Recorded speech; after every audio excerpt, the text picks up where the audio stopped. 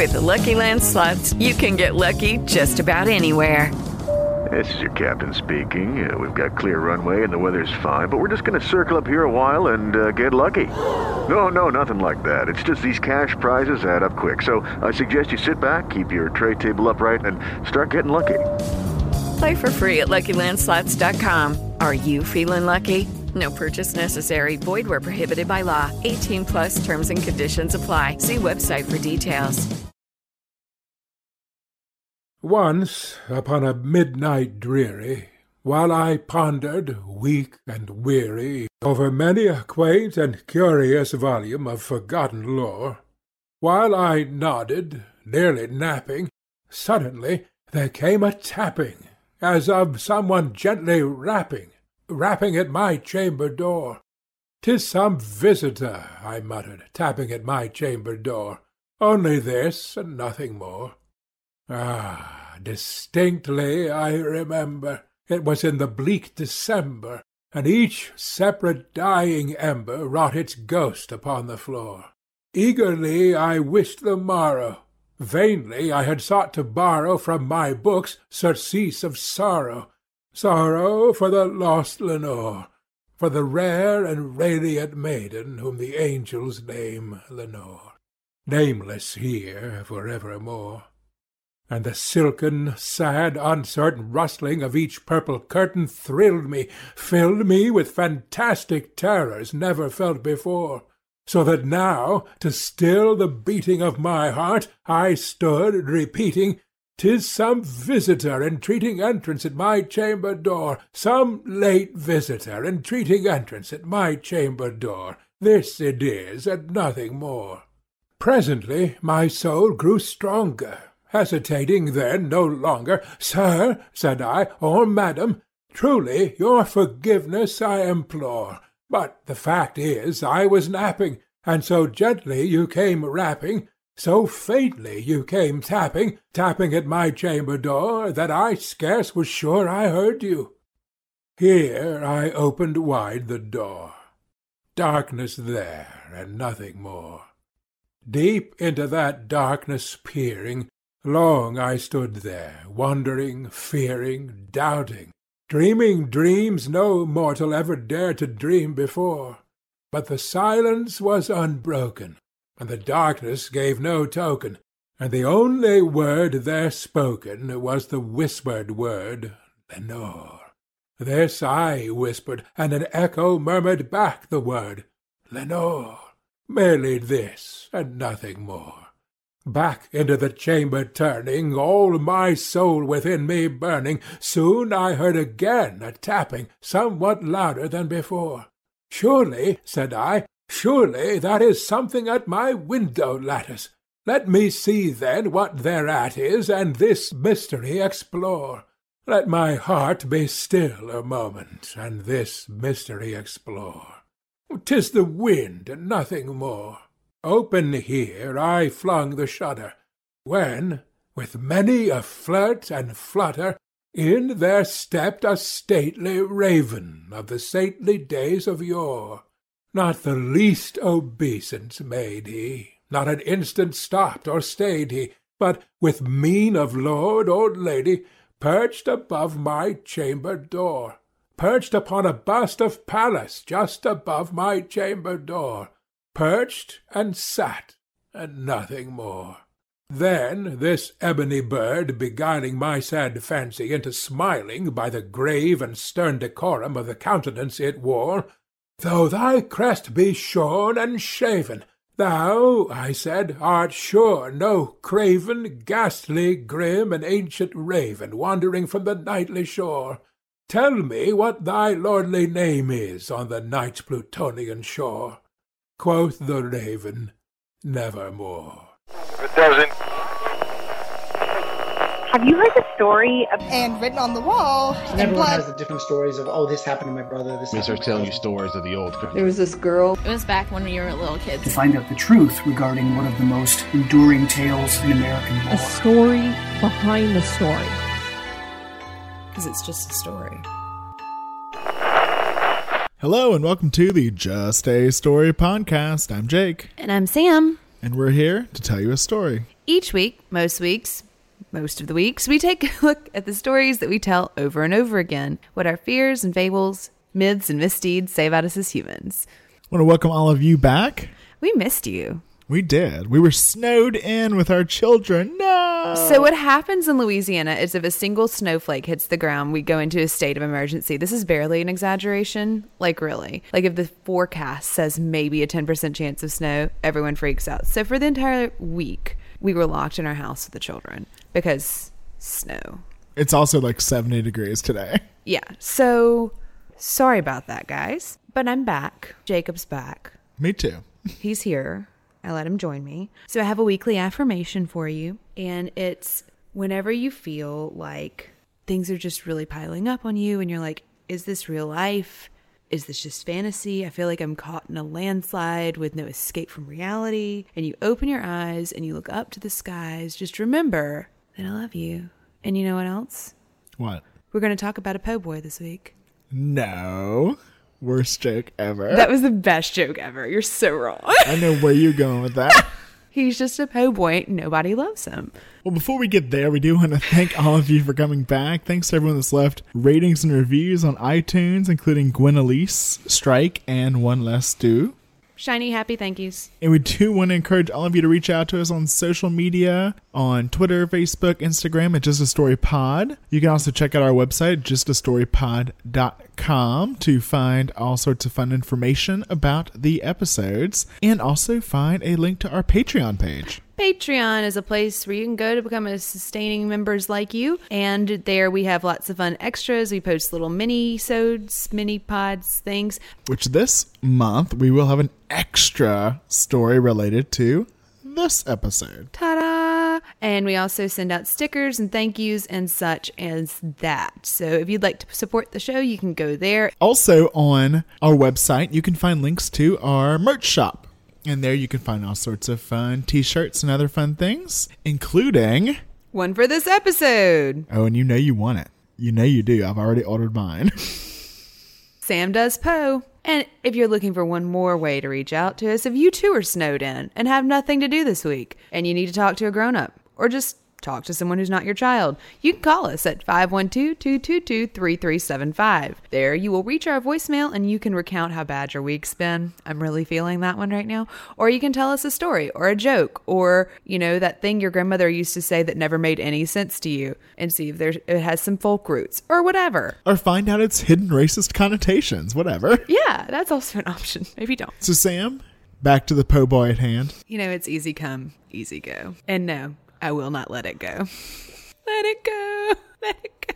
So today, as we talk about the man, the myth, the legend, Edgar Allan Poe, we are going to start with one of his later works and one of his most famous works, the poem The Raven. I've never heard of it. Bullshit. So The Raven was published in January of 1845 in New York's Evening Mirror. So this was 4 years before Poe had died, and 15 years since he had last published a full volume of poetry. The Raven is really what sent Poe into the stratosphere of literary fame. Of course, he'd had popularity before, but this is really what put him in the canon. Like, he would have been like an indie band you were cool for knowing about before. Much more of like an H.P. Lovecraft. Yeah. Like, if you're not in the bandwagon, you're not reading it. But now, he was a full-fledged, honest-to-God rock star. Again, just for example of what his fame was like at the time, many magazines had declined to publish The Raven, including Graham's Magazine, until it had gotten fame in more minor magazines. Elizabeth Barrett Browning wrote Poe from England and told him that The Raven had created a sensation and, quote, a fit horror in her country. And Charles Baudelaire recognized Poe's innovative theories on art and literature, and he is who translated Poe into French for French consumption. Henry James said that of Baudelaire and Poe was the greater lunatic, but he was also the greater genius. Probably true.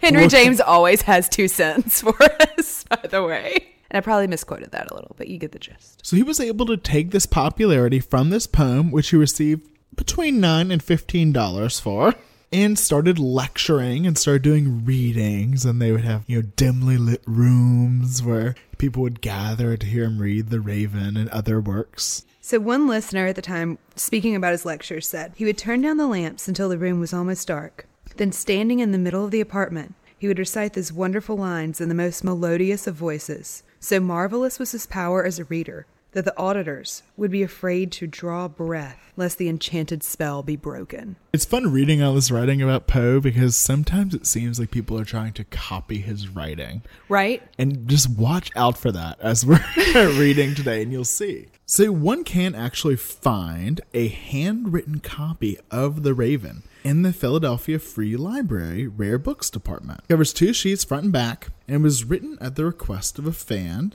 who lived in Phoenixville, Pennsylvania. Now, down the hall from this, one can see the actual Raven. No. Kinda. I call balderdash on that. On a glass case, taxidermied and preserved, is Grip the Raven. Grip the Raven? Yes, he was a pet of Charles Dickens. Shut up. He died in 1841, the Raven, and was mounted by Dickens' friend. Dickens wrote an amusing tongue-in-cheek account of Grip's death in a letter to his friend. He said, "On the clock striking 12, he appeared slightly agitated, but he soon recovered, walked twice or thrice along the coach house, stopped to bark, staggered, exclaimed, 'Holla, old girl!'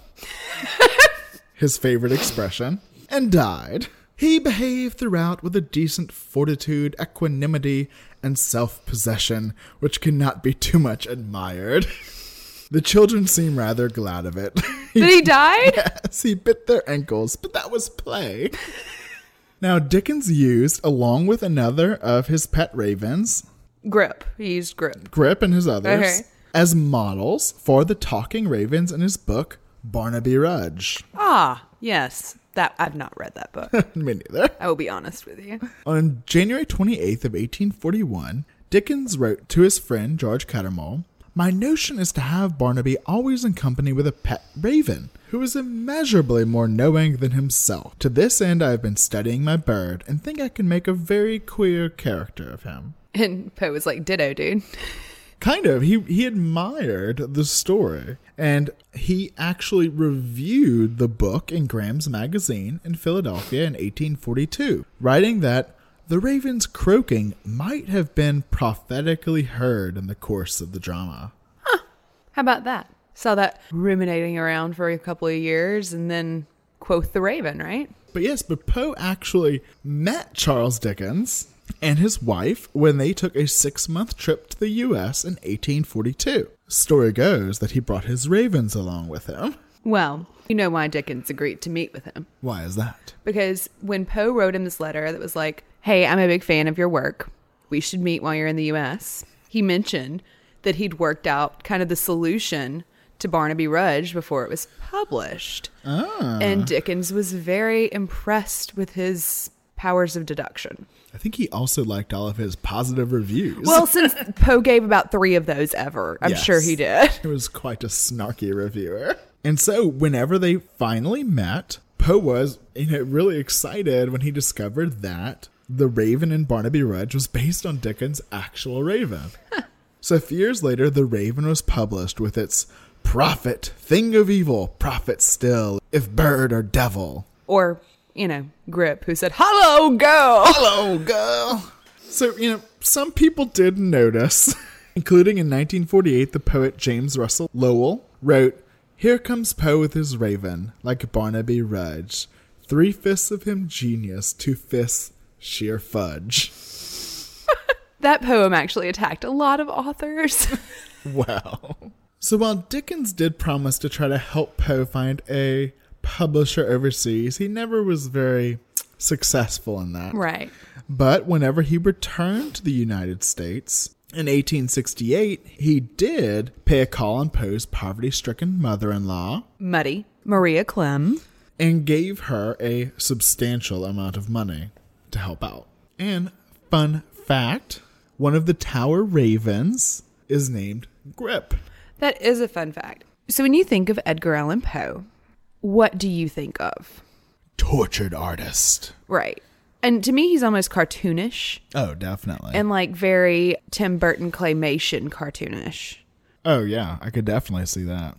It doesn't hurt that Vincent Price played all of his characters in every like 60s adaptation. I can think of 3 off the top of my head. Which ones? Pit and the Pendulum. Uh-huh. House of Usher. Uh-huh. Mask of the Red Death. That's enough. That's all and I know there's probably more. But he's definitely pitiful and downtrodden and somber and like as dark as the subject matter, certainly. Yes, his like works came from his dark black heart. I think there is like definitely a hot topic version of Edgar Allan Poe that we are all very indoctrinated to take as fact, you know, from a very early age, from the first time you read The Raven in what, like 8th grade? I mean, my dad handed me a giant book of Poe works earlier than that. Well, me too, but they bring him out at Halloween. Definitely. And he's scary and creepy. After you finish reading Alvin Shorts, you might graduate to Poe, you know, when you're looking for your next scary story. But I think that we miss a lot of his character when we buy into that surface level reduction. You know, like maybe those are some of the more essential elements of him, but there's a lot more to him. And you may think that our modern day idea of Poe is just that, a modern day creation. Oh, no. Oh, no. It started literally the day he died. And maybe before. A little bit. So let us start at the end. An obituary published in the New York Daily Tribune titled Death of Edgar A. Poe. Edgar Allan Poe is dead. He died in Baltimore the day before yesterday. This announcement will startle many, but few will be grieved by it. First of all, that is some serious shade. Just a little bit. Second of all, very Dickensian to start our episode this way. To begin with, Poe was dead. It was the best of times.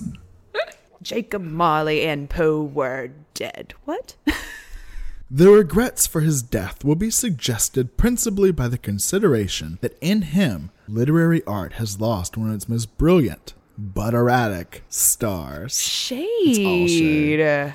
Mr. Allan refused to pay some of his debts of honor, and he hastily quitted the country on a quixotic expedition to join the Greeks, then struggling for liberty. He did not reach his original destination, however, but made his way to St. Petersburg in Russia when he became involved in difficulties from which he was extricated. But in 1831, the proprietor of a weekly gazette in Baltimore offered 2 premiums, one for the best story in prose and the other for best poem. So of course Poe goes and enters into it, but this writer says that it was not much of a contest because it was unanimously decided that the prizes should be paid to the first of the geniuses who had written legibly. Oh my God. Not another manuscript was unfolded, and immediately the confidential envelope was opened, and a successful competitor was found to bear the scarcely known name of Poe. I feel like drag queens would be like, honey, that is too much. Like, that is too much shade. He was at all times a dreamer, dwelling in ideal realms in heaven or hell, peopled with creatures and the accidents of his brain. He walked the streets in madness or melancholy, with lips moving in indistinct curses, or with eyes upturned in passionate prayers. Never for himself, for he felt, or professed he felt, that he was already damned. We must omit any particular criticism of Poe's work. As a writer of tales, it will be admitted generally that he was scarcely surpassed in ingenuity of construction or effective painting. As a critic, he was more remarkable as a desecrator of sentences than as a commentator upon ideas. He was little better than a carping grammarian. Called him a grammar Nazi. We need those, okay? We need people like that, first of all. Okay, who wrote this? Well, it was signed Ludwig. Ludwig? Yes. Villain. Grammar Nazi. No, he's not. He's a commentator on ideas, not a desecrator of sentences. Well, he sure thought he was, because this was actually written by a man named Rufus Wilmot Griswold. Okay, that is still a villain name. Oh, he is. So he wrote this libelous obituary of Poe, portraying Poe as a mad, drunken, womanizing opium addict who based his darkest tales on personal experience. But his dislike of Poe was well known, and he was quickly exposed. He wrote to Miss Sarah Helen Whitman saying, "I wrote, as you suppose, the notice of Poe in the Tribune, but very hastily. I was not his friend, nor was he mine." Yet I spent an afternoon of my life. He was trolling Poe. They were the ultimate frenemies. But seriously, he was a troll. He was like a grief troll in a newspaper in like the 1840s. Oh, but this goes far beyond that because like I said, they were frenemies. They were often calling on each other for favors, but they were also big literary rivals. Each saw themselves as the literary conscience and guide for America. So Griswold was putting together the Poets and Poetry of America, a collection very creatively titled. And I assume that he believed that he was going to be the first to carve out like a literary canon for this burgeoning nation. Yes, of course. But in Poe's mind, he did a terrible job. Shocking. And Poe had no problem telling everyone that he did. Poe was incredibly opinionated. He was passive aggressive as fuck. And he was super confident of his opinions. Like, not only did he have them and say them all the time, there was never a moment in his mind where he was like, I could be wrong about that. So other than just writing reviews heavy in shade himself, Poe also went on a lecture tour about like kind of American poetry and was not very flattering to Mr. Griswold. I will say here that it is one thing to write a bad review of someone's work. It is another thing to write a bad review of someone. Just food for thought. Like, he wrote a bad review of Poe when he died. Oh, right. Well, Poe was not exactly mincing words about Griswold in their life either. Oh, well. So they were also, in addition to being literary rivals, sir. What? They were romantic rivals. Oh, no. They both vied for the affections of one Fanny Osgood. Oh, well, who wouldn't? I know, right? And when she and Poe had kind of had this weird sort of platonic love affair that went on for years, but she ended up with Griswold, and it just really got Poe's goat. When Fanny and Griswold paired off, Poe was Poed off. So, by the way, believe it or not, there is a drunk history about their rivalry. It's pretty fantastic. And you should go watch it. And moderately educational. Yes, pause. It's semi-right. So, not only did Poe's bitter rival write this libelous obituary, he also gained the rights to Poe's work from Maria Clem. Oh, Maria. That is his mother-in-law. But don't worry, he does include a brief preface pronouncing the edition as a charitable act to benefit Miss Clem. Oh, that's very out of character and kind. Well, what he actually did was he gave her 6 sets of the 2 volumes to sell at whatever she could get. That makes more sense. If she'd held on to it for 200 years, she would have made bank. Right? Jeez, Maria. But this first posthumous collection, the works of the late Edgar Allan Poe, pretty much became the basis for future collections of his prose and poetry. Was it a decent representation, would you say? Oh, yeah. Okay, no, it definitely was. It wasn't like he picked all the worst things just to make him look bad, because he was profiting from it. He made money from it. He was fine picking the best. Now, he also wrote a memoir of the author, an article that he later included in his collection of Poe's work, and it was the only biography of Poe for 20 years. Oh, shit. And I bet it was every bit as glowing as that first obituary. Oh, he basically expands upon that. I mean, there was no lie too outlandish.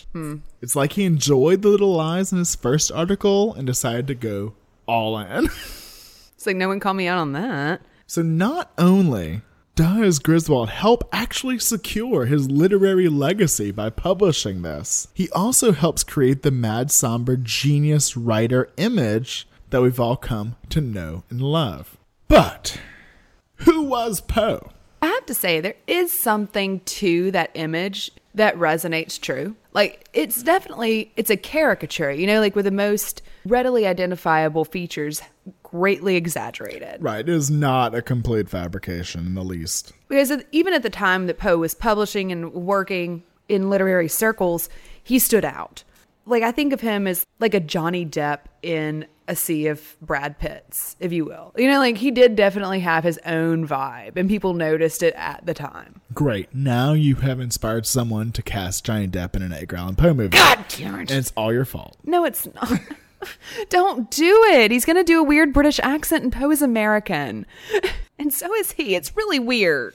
But let's get down to the bones of the thing, and let's look at what we actually know about Edgar Allan Poe.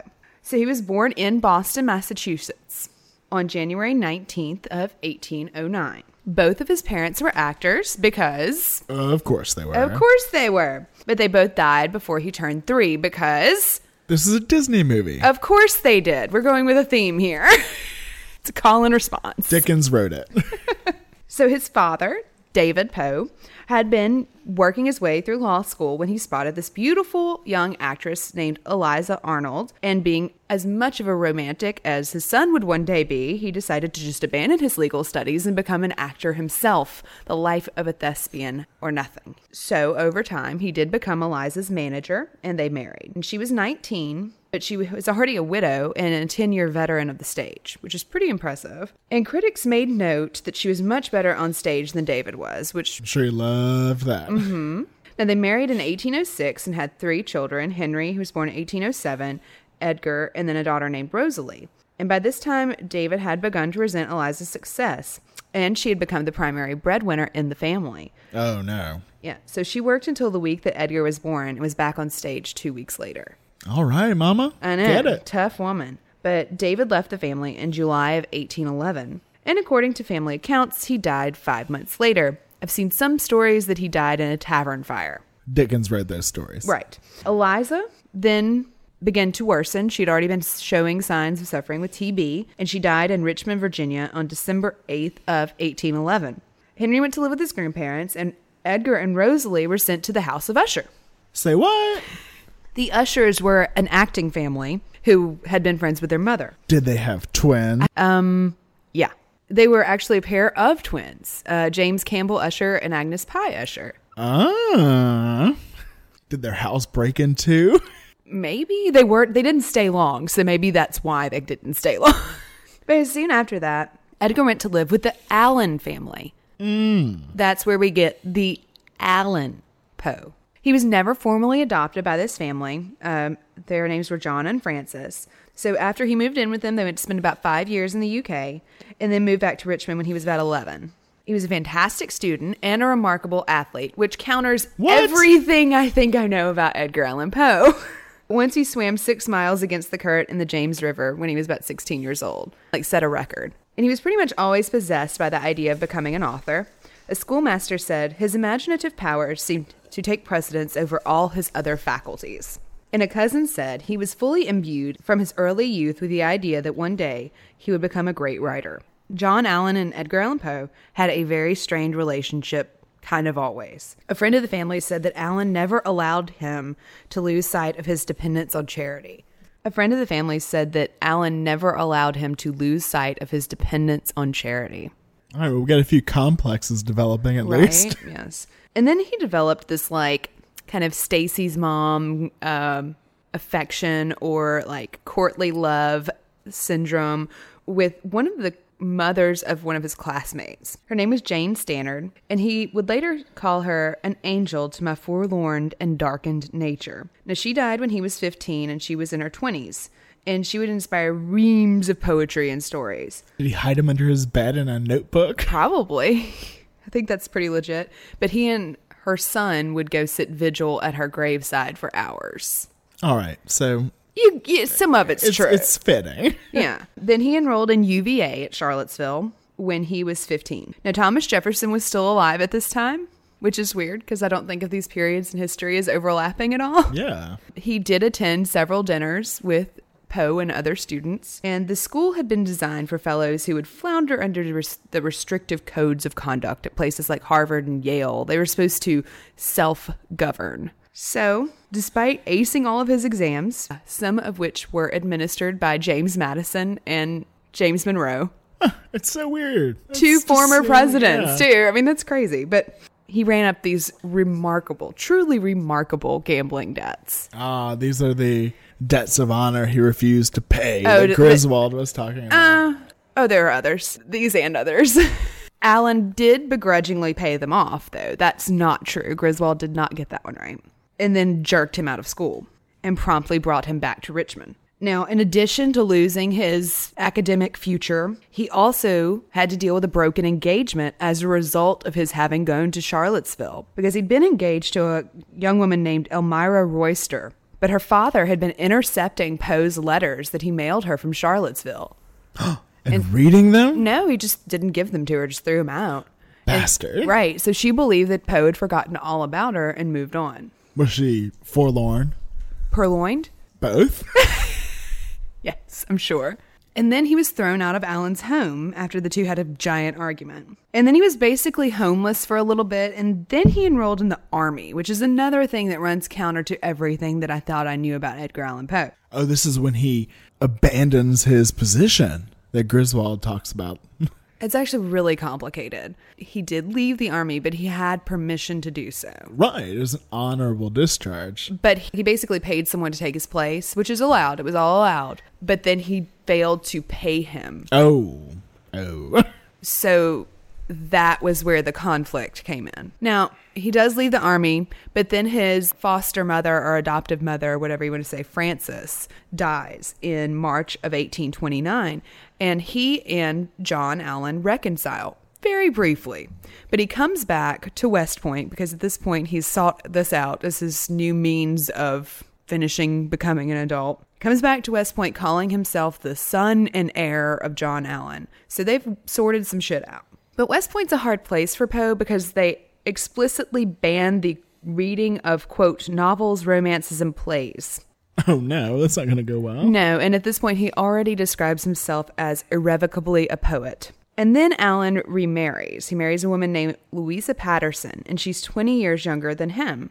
And he does this less than a year after Frances dies. And eventually they had 3 children together, so the whole heir thing out the window. And pretty soon after that, things are always tense between the two of them, but he does get a letter from Allan saying, he wishes no further communication with yourself, referring to Poe. So then Poe decided that he needed to try to get kicked out of West Point because he was miserable. Because, the whole not reading novels, plays, romances, etc. So this is where the passive-aggressive comes in? Oh, yes. In a major force. He would do things like miss class, fail to report for duty, just not show up, leave his post, etc. Things like that. They go over well at West Point. And he was eventually brought up on charges of disobedience and neglect, and he offered no defense, so he was discharged. But his classmates had been impressed with his writings that they'd seen, and so they took up a collection of $150 to pay to publish a collection of poems called Poems. So they ran a Kickstarter for him? Basically. Okay. He crowdsourced his first publication. You're right. He is like every goth kid. So then he moved in with his aunt, Maria Clem, and they called her Muddy, which I think is funny. Doesn't sound very nice. And she lived in Baltimore, and this is kind of where our Baltimore connection comes from. And during this time, he began experimenting with writing short stories. He was taken with the idea that this form allowed a unity of effect or impression. And he wrote, in the whole composition, there should be no word written of which the tendency, direct or indirect, is not to the one pre-established design. And that's pretty much why you'll read one of his stories in an early English class, because of that unified singular effect. Singular effect. He is the prime example of singular effect in a short story. Even as wordy as he is, he's very good at that. Oh, it's so over the top. I love it. He began entering literary contests and sending submissions to journals, but he had little success. But one day, his friend John Pendleton Kennedy asked him to come to dinner, and Poe refused. Kennedy was a little insulted, and he says, "Why are you refusing?" And he says, "These are the only clothes I have, and they are too threadbare for me to wear them in polite company." So he is just a Poe boy. Yeah, he really was poor. Seriously. Hand to mouth, very poor. Realizing how bad things were, Kennedy wrote to his friend, Thomas Willis White, and said that Edgar Allan Poe was, quote, very clever with his pen, And this, in effect, launched his career. Poe was offered an editorial position with the Southern Literary Messenger, which meant that he had to move back to Richmond. He was really freaked out about the idea of having to move back to Richmond because he had grown up there. People knew him. Allan had said terrible things about him. He'd kind of showed his ass there a little bit. A lot of past, but he had to confront that and move back. Sure, that went over well with his neurotic self. But this is when he kind of becomes that literary critic and writer. Master of snark. Yes. But there was another problem with moving to Richmond, and it was that he was going to have to leave Aunt Muddy and her pretty young daughter, Virginia. And Poe had said, come live with me. And they were like, we're good, thanks. But then he found out that his cousin, Nielsen Poe, had offered to let them come live with him. He was going to become Virginia's guardian, and Maria could come along. And so Poe writes again and asks them to move in with him. And they're like, dude, this guy's a judge. You were poor. You were Poe. We're okay. But in September of 1835, Poe went to Baltimore and begged them to come to Richmond with him. And he even went to the courthouse and got a marriage license because he wanted Virginia to become his, quote, darling little wifey. So this is he married his cousin. Well, not quite yet. They do get married soon after this, but this is where the proposals start. So Muddy and Virginia followed to Richmond the next month. They were married in May of 1836, so a few months after this. And for the first 2 years, it does seem like there was kind of like a hands-off policy because she was young. She was 14. But they didn't share a bedroom until she was 16. Better? My mom got married when she was 16. But anyway, so while at the Messenger, Poe excelled in literary criticism, but he was personally very difficult to work with. His boss complained that he only read books to ridicule their authors. So he hate-read things. He was ahead of his time. He was. But he also picked out people like Charles Dickens and Nathaniel Hawthorne that he really believed in and thought, would stand the test of time. And guess what? They have. And established the dark romantics. Right? His time there ended in January of 1837 when White declared, I am as sick of his writings as I am of him. And then he and his family moved to New York City. And they arrived there in February of 1837. Things in New York were not exactly better. People remarked that the Poe's home had an atmosphere of threadbare gentility. Poe always carried himself like a gentleman, though. One of his acquaintances remarked, on most men, his clothes would have looked shabby or seedy, but there was something about this man that prevented one from criticizing his garments. And then he did have his first big success, which was the narrative of Arthur Gordon Pym. And this is an Antarctic exploration tale, which he supplemented with fictitious logbook entries, mock diary entries, and even hieroglyphic inscriptions. One could say a certain Lovecraft was inspired. Skosh. Also, these are framing devices. If you want to look at framing devices, you can go back to that episode on Dear David. But he really enjoyed blurring the lines between fact and fiction. And so while he was working for Burton's Gentleman's Magazine as an editor, he began sending out submissions again, and he began publishing things that you've heard of in late 1839. His first real collection, The Grotesque and Arabesque, was published that year. What a great title. Yes, I agree. In 1841, he moved to Philadelphia and began working with Graham's Magazine. He made a decent salary and had a steady income during this period, which was both new and fun. However, on January 20th of 1842, Virginia coughed up blood. The international sign for TB. Did she really cough up blood? Yes, while wearing a white dress and playing the harp. Like no in less. a handkerchief? No, onto her dress. Oh, even more dramatic. I know. And then she collapsed and Poe carried her upstairs with his friend following her with a candlestick. This is real! Oh my God. And during her illness, Poe began to drink heavily and left Graham's and returned to being very poor. Baudelaire would say, this is one of my favorite quotes I've ever read, he did not drink like an ordinary toper, but like a savage, with an altogether American energy and a fear of wasting a minute, as though he was accomplishing an act of murder, as though there were something inside him that he had to kill. That's fantastic. Thank you, Baudelaire. He then decided that he was going to get a job with the U.S. Customs House, and it didn't come through, and so he decided he would just go to Washington and speak directly to President Zachary Tyler, because Tyler's son Robert was a huge fan of Poe's. So you could just go up there and be like, hey, can I talk to the president? Well, he had an appointment. He was going to meet with him. Fantastic. But he got nervous. And he decided to have just a little port. A little glass of port. He was found a few hours later wandering around the steps of the Capitol with his coat on inside out. This is going to play in later. looking, quote, quite green. So then he went back to writing, because that didn't pan out. The security, even back then, was better than that. He was pitching more stories to journals and magazines, and he did perpetrate the Great Balloon Hoax. Now, this is considered by some to be the first work of science fiction. Huh. That guy was a genius. It's very kind of Jules Verne in style. But he published it as if it were real in the newspapers as it being a real balloon trip. I wonder why this one counts more than the fake moon hoax thing. Because I know that came out before. I don't know. Probably because he later became a literary giant. Maybe. That might be it. Which, by the way, moon hoax, that's an episode. That's an episode. Oh, you just wait. And then this is around the time that we published The Raven, and he actually is working and things like that. And just so you know, he was apparently quite the antebellum heartthrob. Of course he was. A friend said, his remarkable personal beauty, the fascination of his manners and conversation, and his chivalrous deference to women gave him a dangerous power over the sex. Oh, yes. But then his health began to decline in 1848, and self-destructive tendencies began to surface as Virginia's illness began to progress. For example, he was honored at the Lyceum, which is a huge deal in Boston. But instead of composing a new poem, as was the tradition, he read one of his earliest and worst and longest poems. Which one? Al-Araf. Yeah, I don't even know which one that is. Right. And it was this kind of like off-the-rails literary middle finger to the taste-making establishment. Kind of like, you didn't like me before, and all of a sudden it's just so self-destructive. And like, he had been put in charge of the Broadway Journal after a series of events that took the editor away, and it was his magazine, which had been a dream of his entire life. He promptly ran that into the ground. And then Virginia died shortly after this when she was only 24 years old. So our ideas of Poe are definitely flavored with some of the things that Griswold put out, which later biographies borrowed heavily from. But there's definitely some elements of truth in there too. Right. For example, some things Griswold seems to have made up.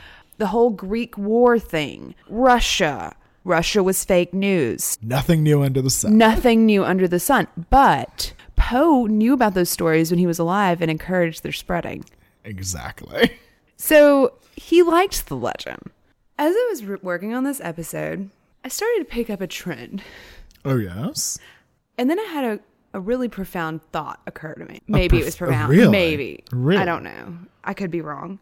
I think Edgar Allan Poe may be the father of American urban legends. Him and Irving were in the same wheelhouse, you're saying? I'm saying they probably parked by each other on their way to work and passed notes. But Poe once wrote, all argument founded upon fiction is applicable to the truth. And so I think that while we know that there's some discrepancies and some exaggerations about the character of Poe that came later from Griswold's biographies and, subsequent authors using that as source material, all argument founded upon fiction just might be applicable to the truth when it comes to his character. But why would he have written that? What possible tie could there have been there? Well, he had a habit of law and ordering. Bum bum. Like pulled from today's headlines. Right. Now, he was called America's most original creative genius by Alfred Lord Tennyson. And so when you have that kind of creative genius paired with the source material that is like a living, breathing thing, it makes a very enduring, gossipy, repeatable story. So Poe took inspiration from everywhere. He was a magazine editor and writer. He had to keep up with all the latest scandals and sensational murder trials. And he drew a lot of inspiration from this too. So, you didn't think we weren't going to talk about some of Poe's works on this episode, did you? We've already done one. Let's do some more. Okay. Party. So let's start with Berenice. We've got our classic gloomy house. We've got cousins in love. A Poe standard. Yes, to be married. One afternoon, Aegeus sees Berenice as he sits in the library. When she smiles, he focuses on her teeth. This monomania grips him, and for days he drifts in and out of awareness, constantly thinking about her teeth. He imagines himself holding the teeth and turning them over to examine them from all angles. At one point, a servant tells him that Berenice has died and shall be buried. Oh, this is going to go so well. Now after this, he awakens to find himself in the library. On the table beside me burned a lamp, and near it lay a little box of ebony. It was a box of no remarkable character, and I had seen it frequently before, it being the property of the family physician. But how came it there, upon my table, and why did I shudder in regarding it? There came a light tap at the library door, and, pale as the tenant of a tomb, a menial entered upon tiptoe. His looks were wild with terror, and he spoke to me in a voice tremulous, husky, and very low. What said he? Some broken sentences I heard. He told of a wild cry heard in the silence of the night, of the gathering together of the household, of a search in the direction of the sound, and then his tones grew, thrillingly distinct as he whispered me of a violated grave, of a disfigured body discovered upon its margin, a body enshrouded, yet still breathing, still palpating, still alive. His clothes are covered with mud and blood, and there's a spade against the wall. With a shriek, I bounded to the table and grasped the ebony box that lay upon it, but I could not force it open. In my terror, it slipped from out of my hands and fell heavily and burst into pieces, and from it, with a rattling sound, there rolled out some instruments of dental surgery, intermingled with many white and glistening substances that were scattered to and fro about the floor. Okay, so I'm going to paraphrase. Make sure I've got this right. Oh, you got it. When you paraphrase Poe, you feel a little crazy. So this guy gets obsessed with his wife's teeth. Yeah, monomania is a very common trend. In Poe's stories? In Poe's stories, yes. That and hypersensitivity. So he becomes obsessed with his wife's teeth, and when she dies, he sneaks out and pulls her teeth. Yes. After she's been buried. Yes. But twist, she was buried alive. Yes. Okay. Yeah, you're right. It just twists and twists and twists until it's so horrible. Also, I have a recurring dream about smashing all my teeth out. You know what Freud would say about that. I know. We need to take care of that later. Google it. So now, of course, there were many stories about people being buried alive at the time. And also, Poe was living in Baltimore when a February 23rd, 1833 article in the Baltimore Saturday Visitor reported that grave robbers had been caught stealing the teeth of corpses for use in dentures. And 2 years later, when he published Berenice in the March 1835 issue of the Southern Literary Messenger, Poe told his editor that the story originated in a bet that I could produce nothing effective on a subject so singular, provided I treated it seriously. Drop the mic. And then, of course, there's William Wilson, which probably draws more on personal experience than a headline. We discussed this story extensively in our Doppelgangers episode. You'll find that as a trend with these. We will usually say see episode because, oddly enough, we've covered a lot of these stories. And you will remember that in the William Wilson story, there's all kind of debauch going on, and it's set at a college.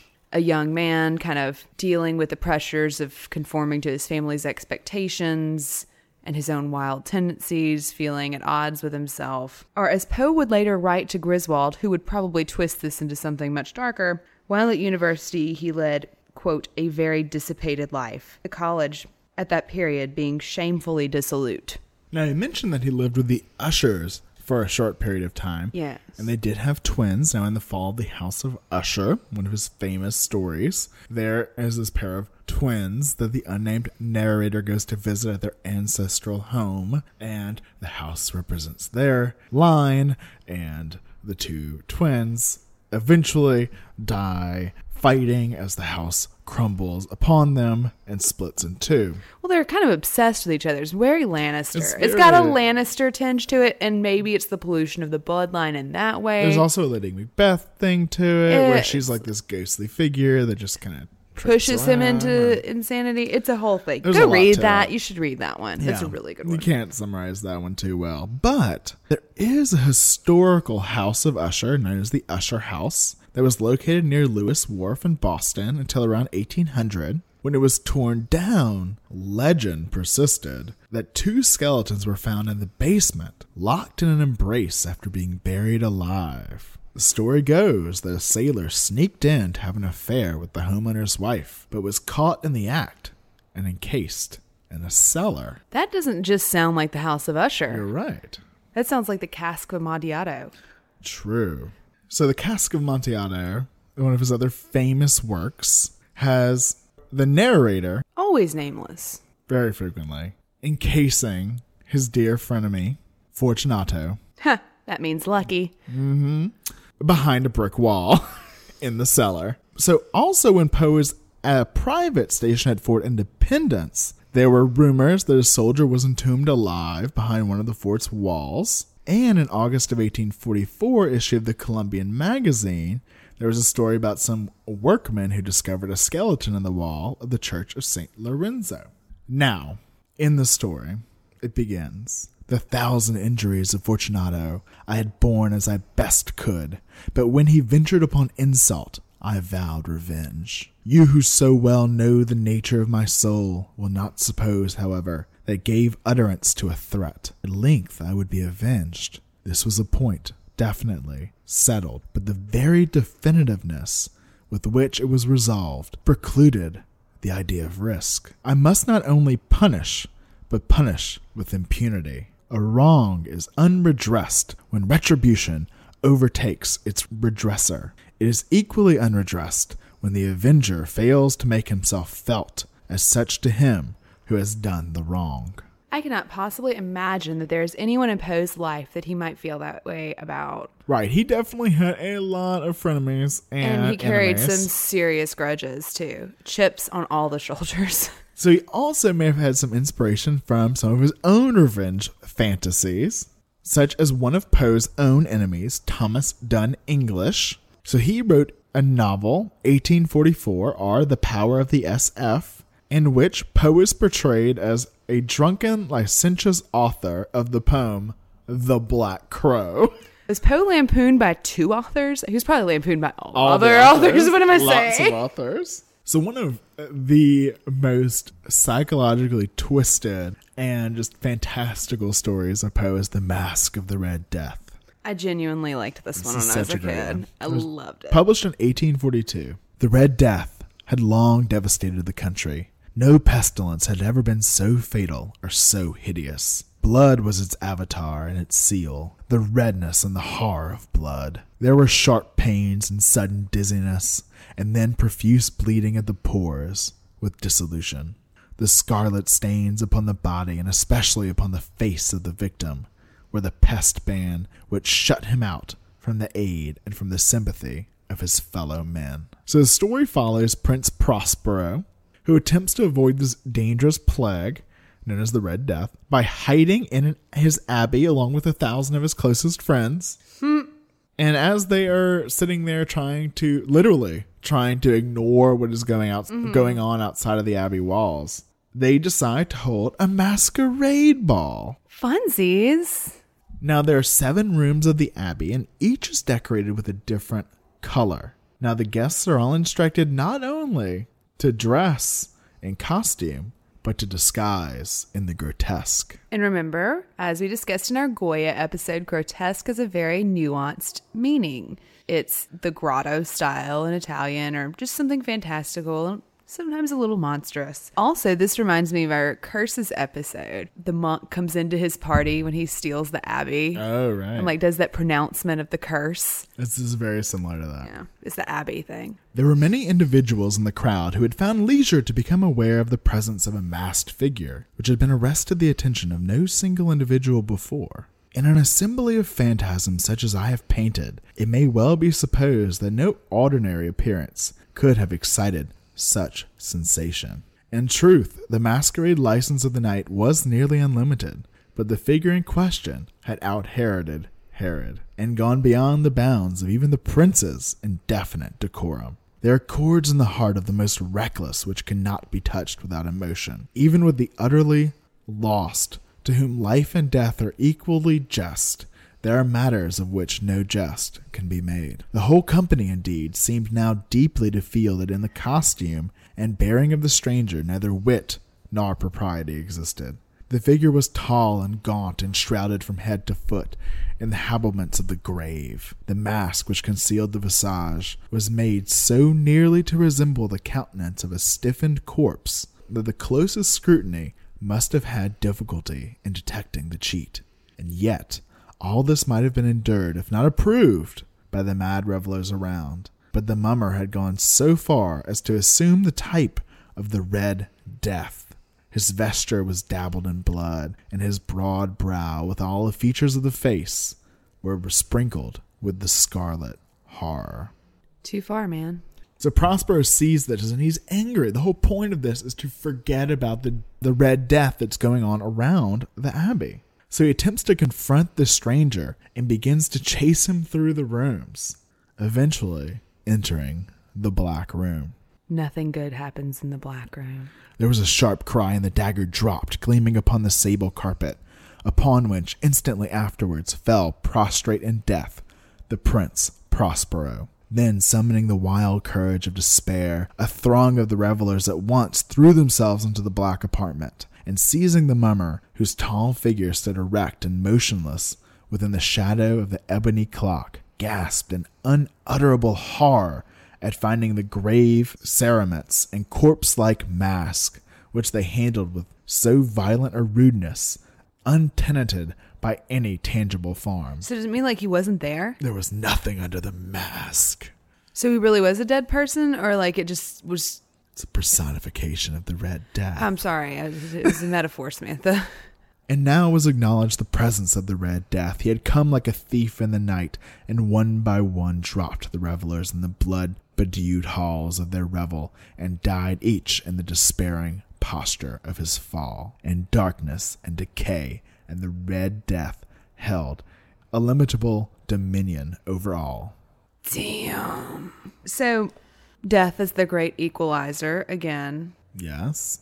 And we have like the playing out of the worst case scenario surrounding the idea of like, don't think of a polar bear. Like the more you try to ignore something, the more it overtakes you. Kind of that monomania that we were talking about earlier. Yes. But what personal experience did this one come from? Well, so we talked about TB. Right. And his mother died of TB, and, you know, his wife died of TB. Lots of friends did. Right. And that could be where he gets some of that idea of the blood imagery and the bloody clothes and was speckled with blood. Mm-hmm. Of course, there was a cholera outbreak, killing lots of people in Baltimore when he lived there. We kind of talked about cholera, how bad it was in our Alligators in the Sewers episode. I know we just go places.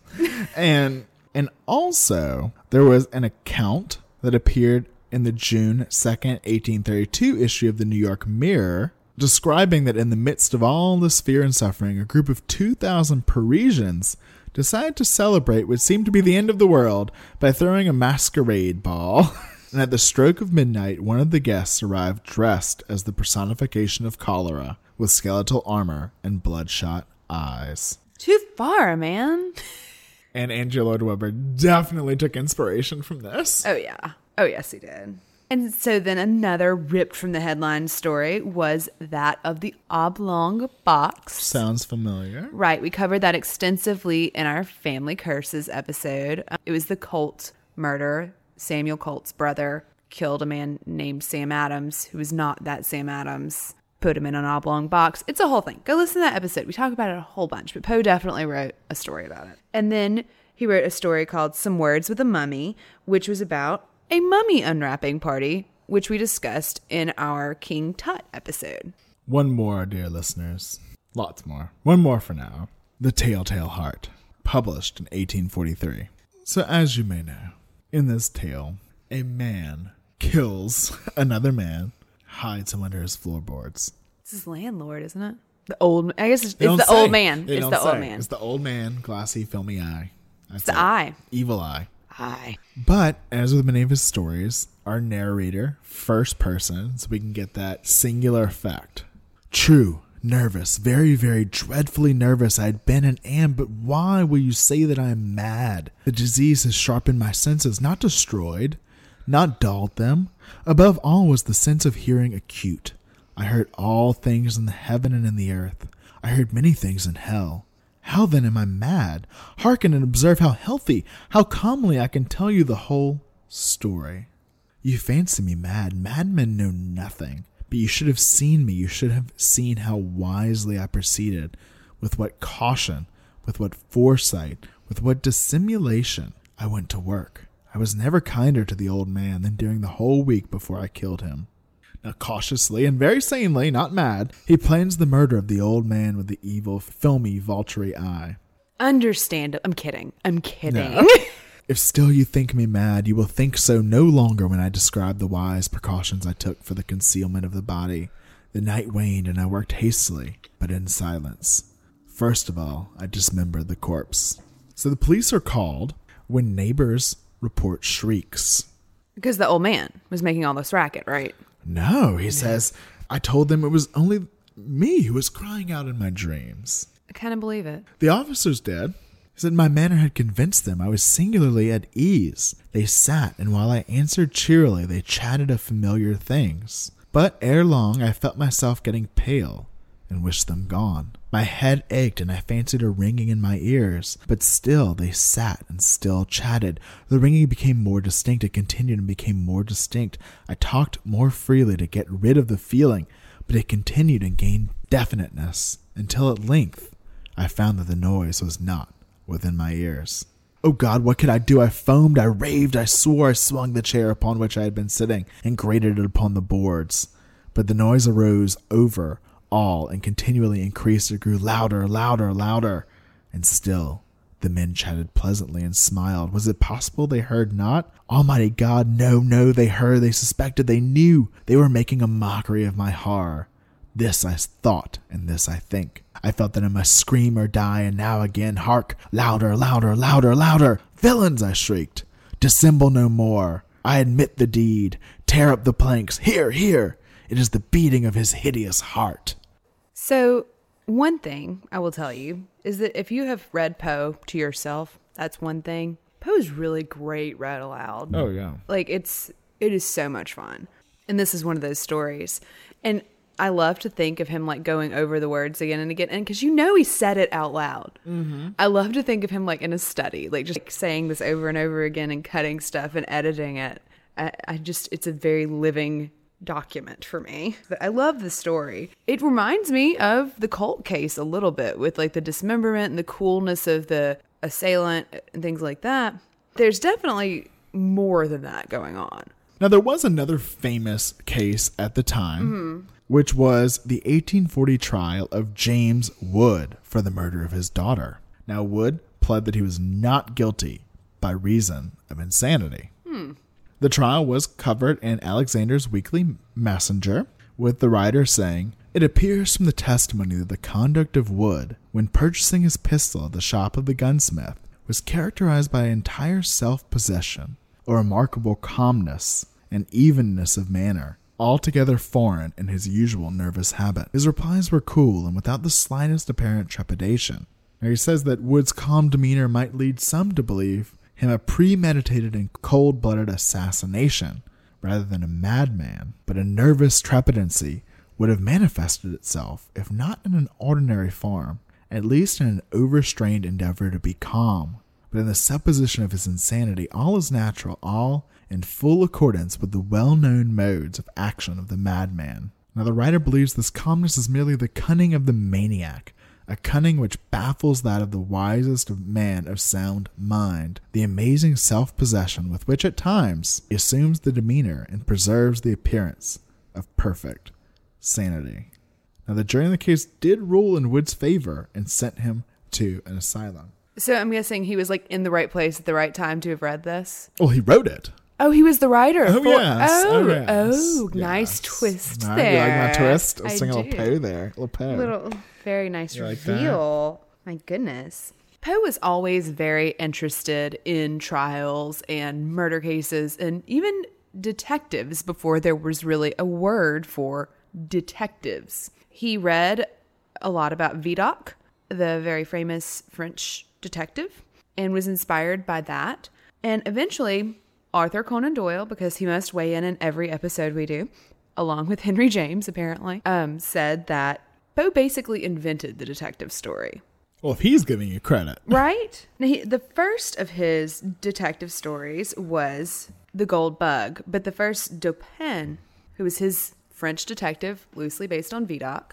His Sherlock Holmes. Right. Before there was Sherlock Holmes. Right. Was featured in the short story Murders in the Rue Morgue. Now, this was kind of the first detective story, the first locked room mystery, and he would eventually go on to write the first detective story based on true crime. And you mentioned that he read Barnaby Rudge and was able to kind of deduce what was happening, what the solution was.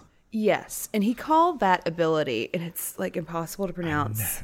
Called that ability, I have not found any suggestions on how to pronounce this because I think it was a Poe word, ratiocination. Yeah, and he used that in some of his other, writing, such as in his debunking of the Mechanical Turk.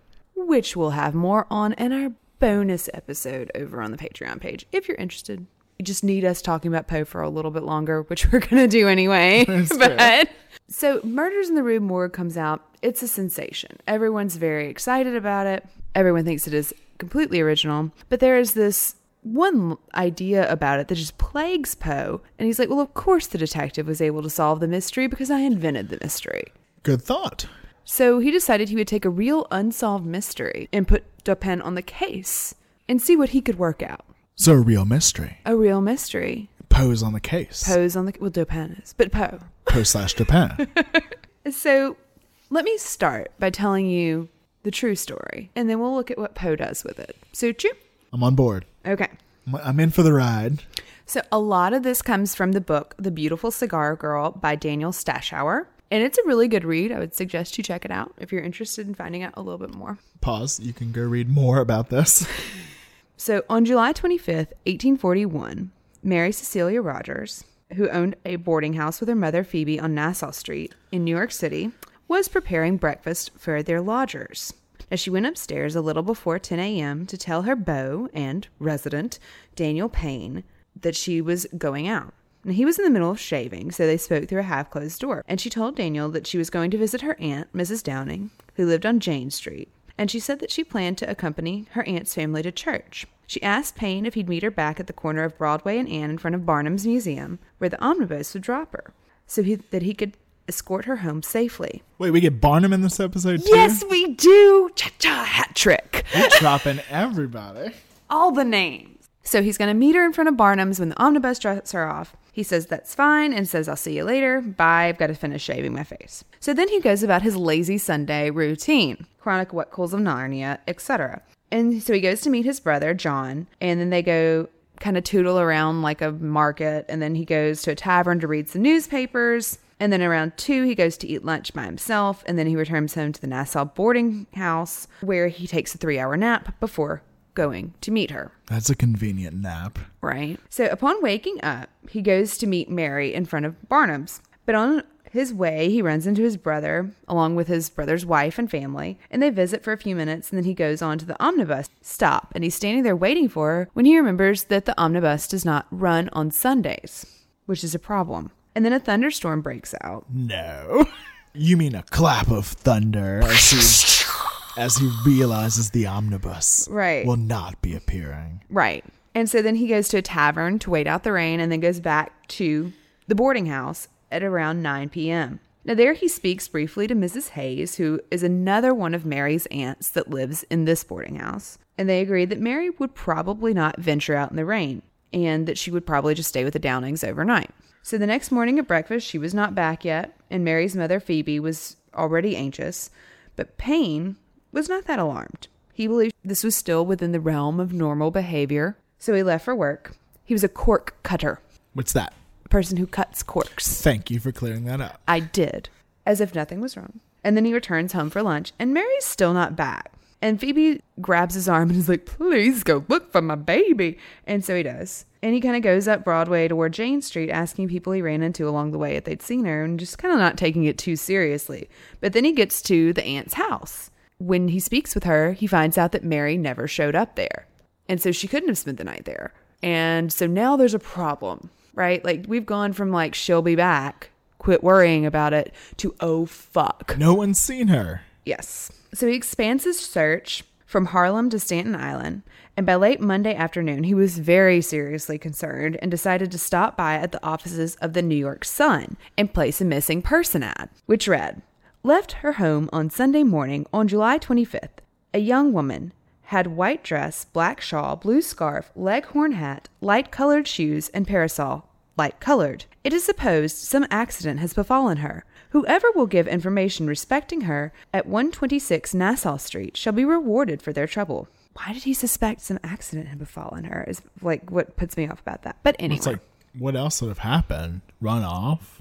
Could be. So this advertisement was seen by a fellow named Mr. Alfred Crommelin. Now, he had been a former boarder at the Nassau House and a former suitor of Mary's. Scandalous. Oh, no. He was not the scandalous one. You will see. On that Wednesday following her disappearance, he did read this ad, however. So Alfred had moved into the boarding house in December of 1840, and both Phoebe and Mary seemed very impressed with his, quote, fastidious manners and courtesy. Now, he'd become very smitten with Mary, like, from the time he moved in, and they had seemed to be on the road to courtship. Now, also living in the home at this time was a man named Archibald Padley. Now, we're going to deal with these guys a bunch, so we're getting them all out right now. And he'd become very close friends with Crommelin. Now, he considered Mary a, quote, worthy girl. That sounds coded. Right? But he never pursued her personally. Probably because Alfred was so taken with her. Like, he had a mad crush on her. Now, Daniel Payne moves in. And he moves into the boarding house, and he seems to move into Mary's line of sight as well. Now, tension between Alfred and Daniel, instantaneous. Payne was eventually referred to as her fiance, but it doesn't seem like there was any formal promise of marriage. It was just like a way to say, kind of shorthand, that they were seriously involved. But the two men were apparently quite exact opposites. Alfred was very bookish and courtly, while Daniel was known to be a drinker. Author notes that this was an impressive feat at this time, as everyone drank, but Daniel would drink 3 bottles of wine over the course of dinner. And he was known as a tosspot. A tosspot. Mm-hmm. It's my new Twitter handle. Right? Padley, the kind of third wheel guy, described their relationship as frosty. Phoebe Rogers weighed in on Alfred's behalf, saying that she considered Daniel a wastrel. There's so many fun vocabulary words. So good. I'm learning so much. Which had the predictable effect of galvanizing Mary's affections toward said wastrel. He was a bad boy, is what you're saying. Yes. So by June of 1841, things had reached an untenable level, and Alfred's walked in to discover that the lovers are in the parlor.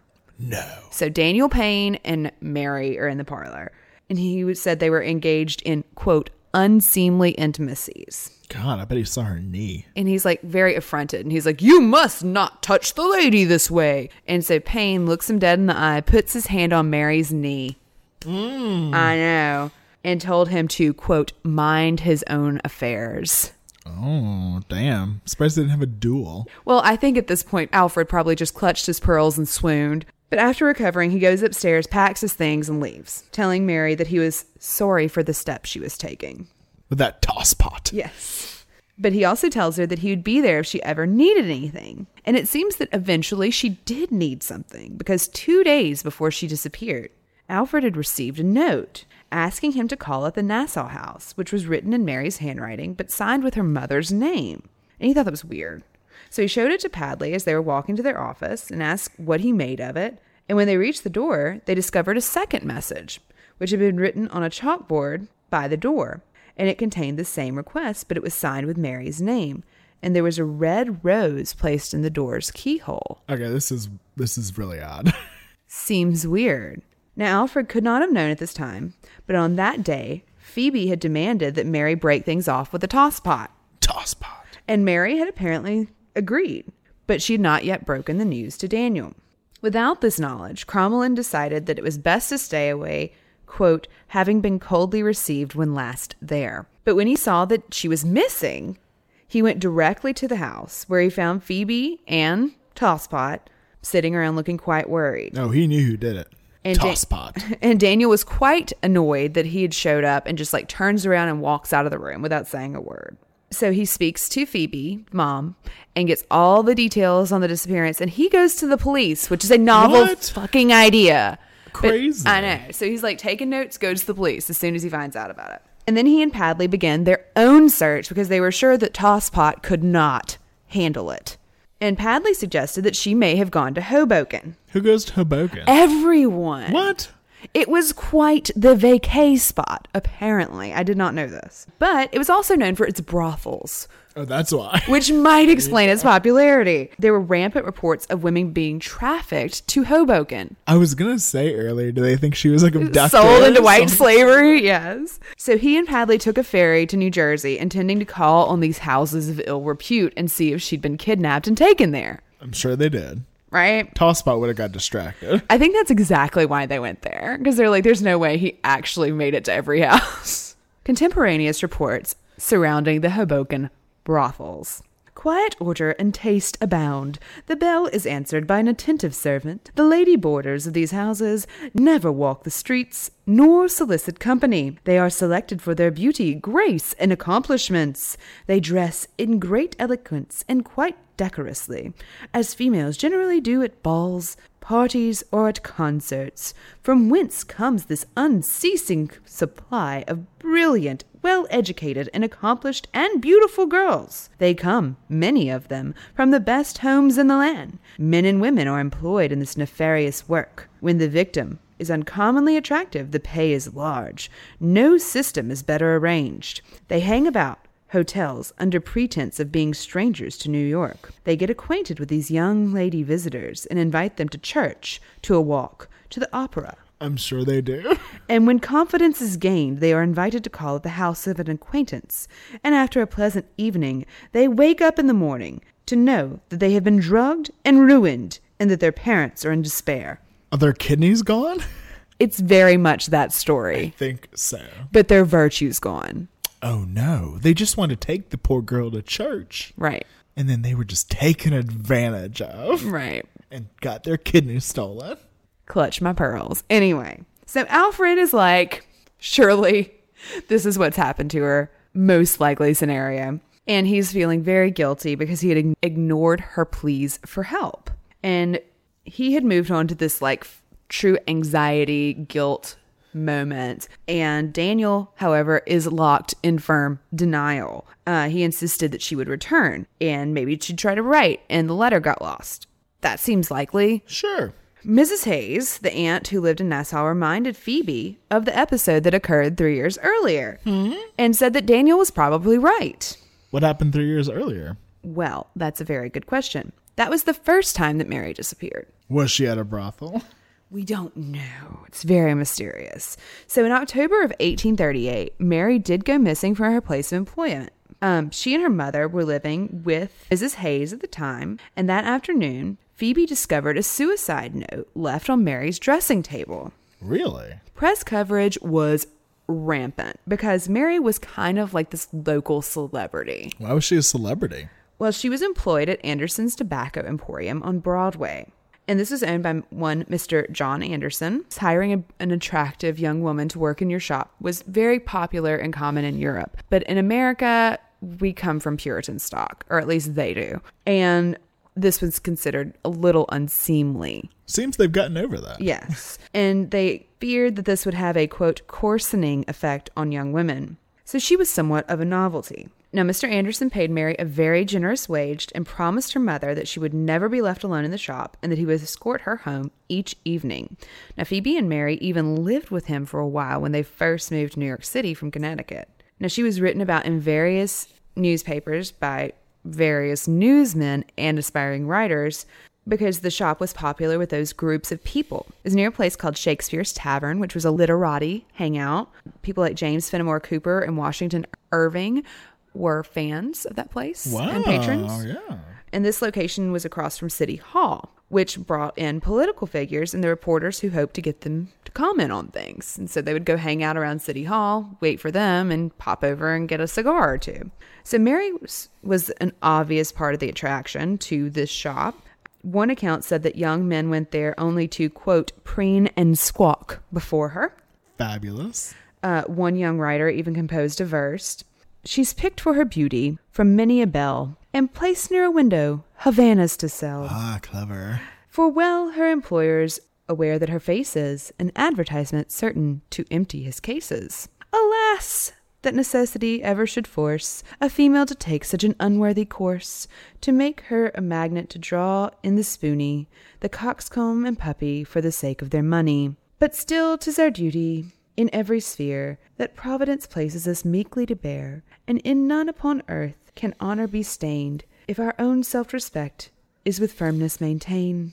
List not the flatterer's vows, they're a joke, like a weed he is smoking, they'll all end in smoke. Reflect on the danger that hems in thy station, and reflect unsullied, exposed to temptation. I bet he read that in his notebook and hid it under his bed too.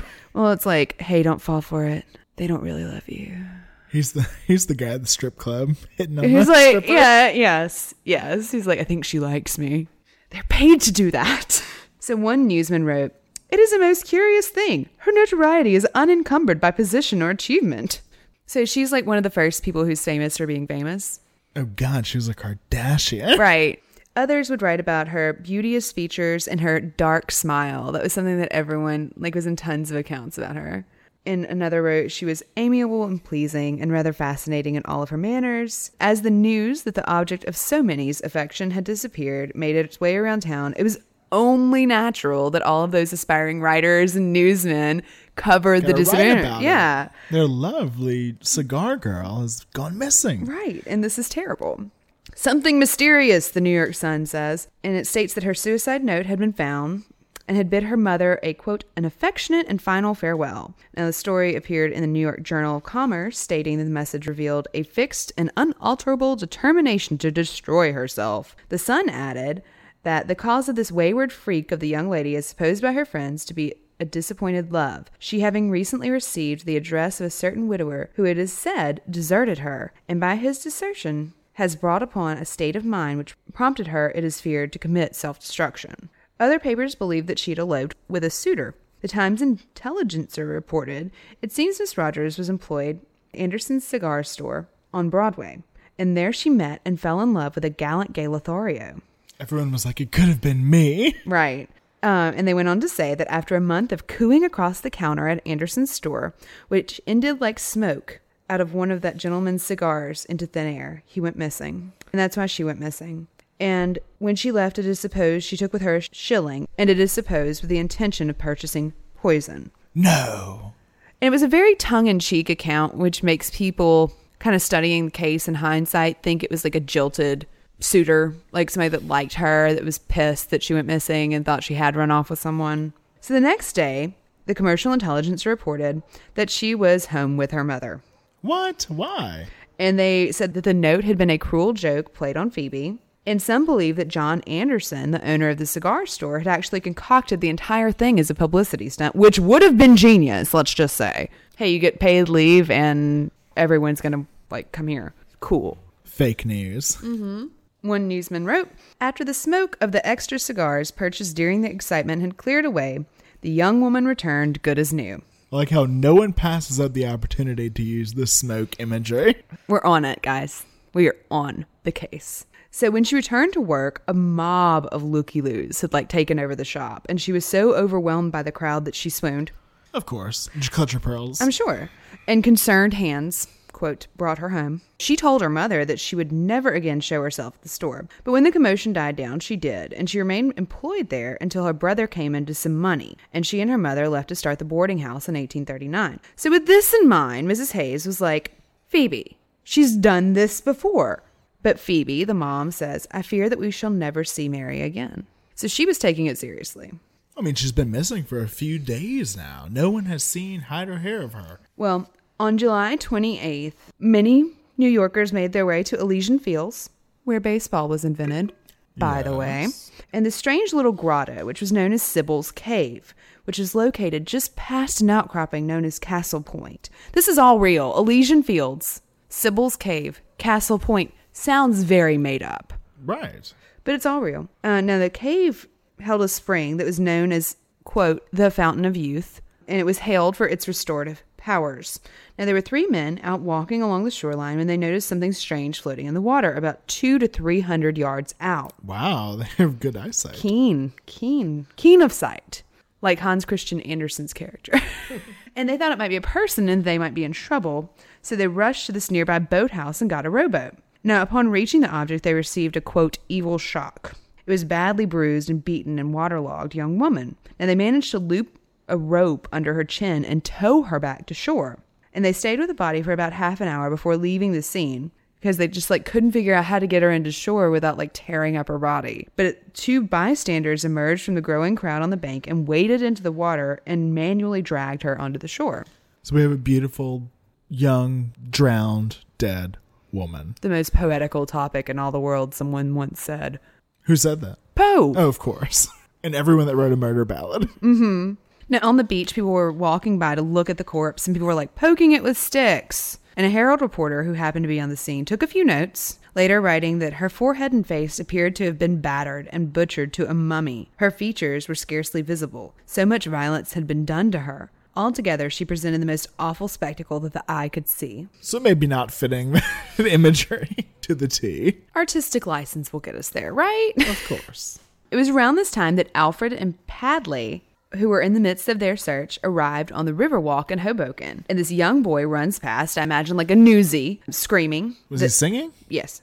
That a body had been found near Castle Point. And the men turned and immediately ran in that direction. And they found the crowd circling the corpse. And Alfred rushes to her side, looks her over, tears open her sleeve, rubs her bare arm, and then cried, "Dear God, this is Mary Rogers. Oh God, the news may kill her mother." Why did he tear her sleeve off? Okay, this is how he identified her. And he said it was by a distinctive pattern of hair that she had on her arm. Okay, I can see that. I was like, all right, I'll give it to you. So he knelt down and kind of lords over her, like kind of crouches protectively until some officials arrive. Dr. Richard Cook was the New Jersey coroner, and also a justice named Gilbert Merritt appeared on the scene. And the body was moved to a nearby building where Cook conducted an autopsy while Merritt gathered witnesses for an inquest. Now, Cook's autopsy is ridiculously well conducted for one that is done, like, not in a proper morgue at this point in history, the 1840s, and at almost dark. Like, it's one of the better ones I've read, even including modern ones. I was very impressed with this work. Cook was satisfied that she was not drowned because she had no foam on her mouth. Also, her arms were not extended, as he had seen in other drowning cases, but they were bent over the chest, so rigid that considerable force had been required to straighten them. Ew. He also noted that there were handprint-shaped bruises on her throat, which led him to believe that she'd been straddled and partially choked by a man's hand. He then noticed a crease around her neck, and, quote, "Passing my hand behind her ear, I accidentally felt a small knot, and found that a piece of lace was tied so tightly around the neck as to have been hidden from sight in the flesh of the neck, and it was tied in a hard knot. This led him to conclude that she was strangled to death, and he realized that the lace had been torn from the underskirts of her dress. So he supposed that she had been choked manually until she lost consciousness, and that at that point, lace had been ripped from her dress and pulled so tightly around her throat that it embedded in her skin and kept her from ever coming to." Now, Cook also discovered that her undergarments were in disarray and turned to matters, quote, "so delicate in nature that the Herald would not report them." He also discovered clusters of bruises in her, quote, "feminine region" that led him to suppose that she'd been brutally violated by no fewer than 3 assailants. He also believed that her wrist had been bound while she was violated, creating that position, and that she was untied before her body was disposed of. And he found a muslin loop around her neck that appeared to have been a gag, and she had raw skin on her back and shoulders, leading him to believe that she had struggled on her back on a hard surface or on the ground. He noticed patterns that led him to believe that she'd been dragged, and a hitch had been made of some of her clothing for that purpose. It was looped around her waist. He also deduced that she had been redressed because her hat would have come off during the violation, but it was found on her. And he also noted that it was not tied in a lady's knot, but a sailor's knot. Well, that is an extremely impressive autopsy report. For 1840s. For any time. I know. So he concludes his exam by 8 p.m. And then at that hour, the inquest begins. Because it was going to be hard to gather all these people up. Right. I mean, you want to get the interview right then with all the people that are there. They'll disappear. He decides to interview the two of the men who'd gone out in the rowboat to retrieve her, and also talks to Alfred and Padley and the coroner. Now, Alfred stated that he had never heard her virtue questioned in the least, and Dr. Cook testified that she had evidently been a person of chastity and good habits. He referred to the crime as bestial, and the inquest returned a verdict that Mary had been killed by violence committed by some person or persons unknown. Now, Alfred was given a package of several of Mary's effects, swatches of fabric, the flowers from her straw hat, a garter, a shoe, a lock of hair, etc., to take back to Phoebe. Now, Alfred was under the impression that these were keepsakes, but they were actually an attempt to kind of double-check his identification of the body. But he'd missed the ferry back to New York and had stayed in a hotel for the night. Back in the city, a man named H.G. Luther, who was one of the men who had boated out to retrieve the body, had gone to tell Phoebe Rogers of the bad news. Now, he found her with Daniel Payne, our tosspot, at the boarding house, and he reported that neither of them seemed much distressed by it. I distinctly felt that the news was not unexpected. That is very sketchy. I know. Now, Payne did not go out to Hoboken until the next day, which was also kind of sketchy, as he had been searching for her until this point. Supposedly. Searching for her in the tavern. Right. What? Tosspot. And Cromelin's there, and he knows that Cromelin's going to, like, appear to be the man, you know, her man, and he doesn't need to go contest that. I don't know. Anyway, and it does seem strange that he didn't, like, run out there to double check, since the identification of the body was much in question. In fact, the New York City officials took the unusual step of having the body of Mary Rogers exhumed from a New Jersey burial ground and brought back to the city on August 11th. And a series of inflammatory articles had run in the press, and they assumed that she must have been murdered in the city and drifted downriver. So this would have put it within New York City's jurisdiction, and so they're chiding the New York authorities for not doing more about the case. Even though it's in New Jersey. Right. They did order a more thorough exam and asked Phoebe to come and identify the body. Now, her trip to the dead house... I'm sorry, what? That's the term they use for the morgue. Wonderful. Right? Literal. Right? Was very breathlessly covered in all of the newspapers. According to one account, the air of an inexpressible burden, as though her recent loss had extinguished any will toward life, covered Phoebe Rogers. And the New York Journal of Commerce described the scene. Difficult it would be for the most imaginative mind to conceive a spectacle more horrible or humiliating to humanity. The body, which was described as a decomposed mass of putrefaction, oh man, was not shown to Phoebe because of its shocking condition. But Daniel Payne was called in to view it. The Times and Commercial Intelligencer reported that event this way. And as nothing should be wanting to send the moral home to men's hearts and render it more painfully impressive, the young man, who was to have been in a few days married to her, now stood beside the rough box in which all that remained of her love was lying. Her whom, but a few days back, he had been seen exulting in her youth, filled with life, hope, and animation, whom he so ardently wished to make his wedded wife, to fold to his bosom, to press to his heart of hearts, now lay before him as an inanimate mass of matter, so hideous, horrible, and offensive that the bare idea of coming into contact with it was almost sufficient to make the gorge rise. Yellow journalism. Wow. Yellow journalism. There's some writing. So Phoebe was shown the dress, not the body. And she was able to identify it because there was a pattern of stitch work used to mend a tear that she recognized as Mary's handwork. Very impressive. Now, the press. The press is such a thing. They run away with the story. They've covered a few cases, like big trials. They know it sells papers. Oh, yeah. They are in it to win it. Of course. Now, they also think that they are instrumental in bringing justice. Like, they feel like they're being effective because now the New York City authorities are looking into it, and it's a whole thing.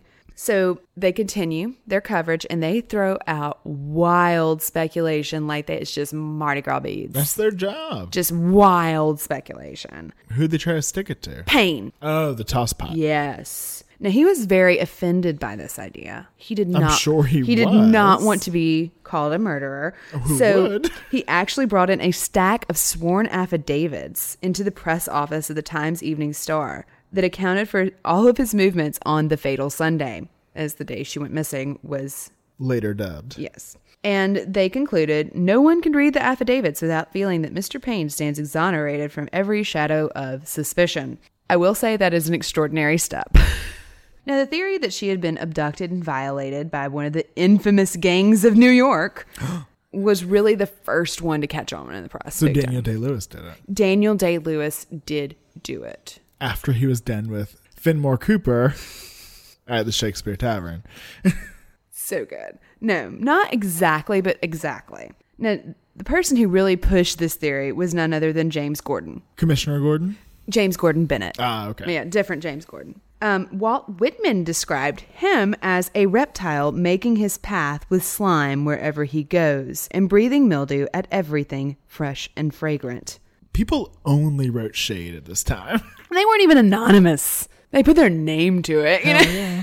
Now, Bennett believed that the press is the living jury of the nation. So he had like a moral calling to speculate. Sell papers? Oh, yeah, okay. To speculate. He'd come to prominence when covering the Helen Jewett murder and knew how profitable it would be to follow the story.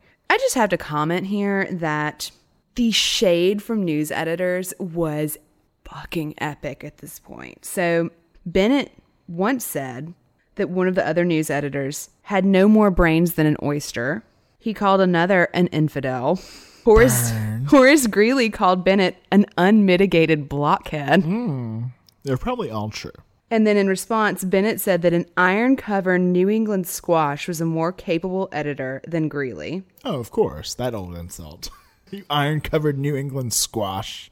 Knowing that he's going to sell papers, knowing that he is ginning up public sentiment, the next move is 3D chess, going after these plagues on society, blaming the current baddies. The ruffians. Right. So he was sure that this horrible crime had been committed by the Blacklegs. What's a blackleg? Well, it's a thing you call bad people. Oh, I thought it was one of the gangs. Well, I don't know that it was specifically one of the gangs, but they're like ravens who have black legs and they cheat and connive. Ah, I see that. And chastise the police for letting them roam free to rob, rape, and pillage with wild abandon, confident that the authority present has no possible challenge for them. So he's calling the police out. He's going to get people pissed at the police. He's going to tell them that he's the only one that knows the truth and make them come to his paper to get it. He determined that it was time for the citizens of New York to do something about these soap blocks. What's a soap block? They are the gangs. Why are they soap blocks? Because they grease their curls. Why do they call them greasers? They will later. Bennett announced that they were forming a committee of concerned citizens to meet and discuss a plan for safety in light of this threat and to collect reward money for information on Mary Rogers' killer. If this is not pursued, no woman will be safe, he writes. So now he's guilting all of the other news editors into coming to this meeting, or he will chastise them for not taking the threat to womanly virtue that these ruffians blackleg soap blocks present seriously. And you could sell more papers. And you can sell more papers. So he has all of the news editors at this meeting for concerned citizens and some, prominent citizens and civic leaders. Now, they all get together at this home near Nassau Street, and they offer remarks on the case. Now, Bennett has one of his reporters offer resolutions to be adopted by this committee. Now, what they really are is the Herald's past week of coverage of the Mary Rogers murder. So he's making everyone agree with the Herald's theories. Not just agree, reprint. Oh. So after hours of whipping up the crowd, they are adopted as the resolutions of the committee. They vote on it, the ayes have it, and then the next day they're reprinted in all the other newspapers. So now the Herald's theory is everywhere, and people will be coming back to see where the follow-up is. Ah. This is guerrilla viral marketing. So smart. It really is. Devious. So John Anderson, the owner of the cigar shop, was there at the meeting of the concerned citizens, and he and Bennett both gave $50 toward a reward fund, which was added to by the governor himself, who would later be Abraham Lincoln's Secretary of State, Seward, and an offer of pardon upon receiving information about who the other assailants had been was also granted by the governor, and the total posted at this time was $1,350, which would be around $38,000 today. Oh, wow. I mean, this is like a huge celebrity case. It absolutely is. Now, despite all of the grousing by Bennett and all the other newspapers, the police had been working. They had even made an arrest on August 5th. Of who? A sailor. Always a sailor. It's always a sailor or a doctor. Can't trust either.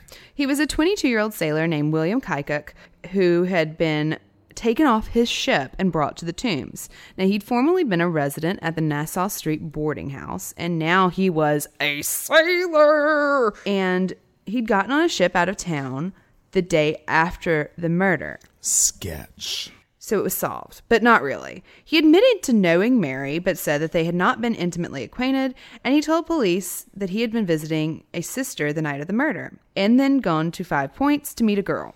I know what happens at 5 Points. Blacklegs. Anyway. Gangs of New York. But more than a dozen witnesses had come forward to testify to his whereabouts. So, whoopsie daisy.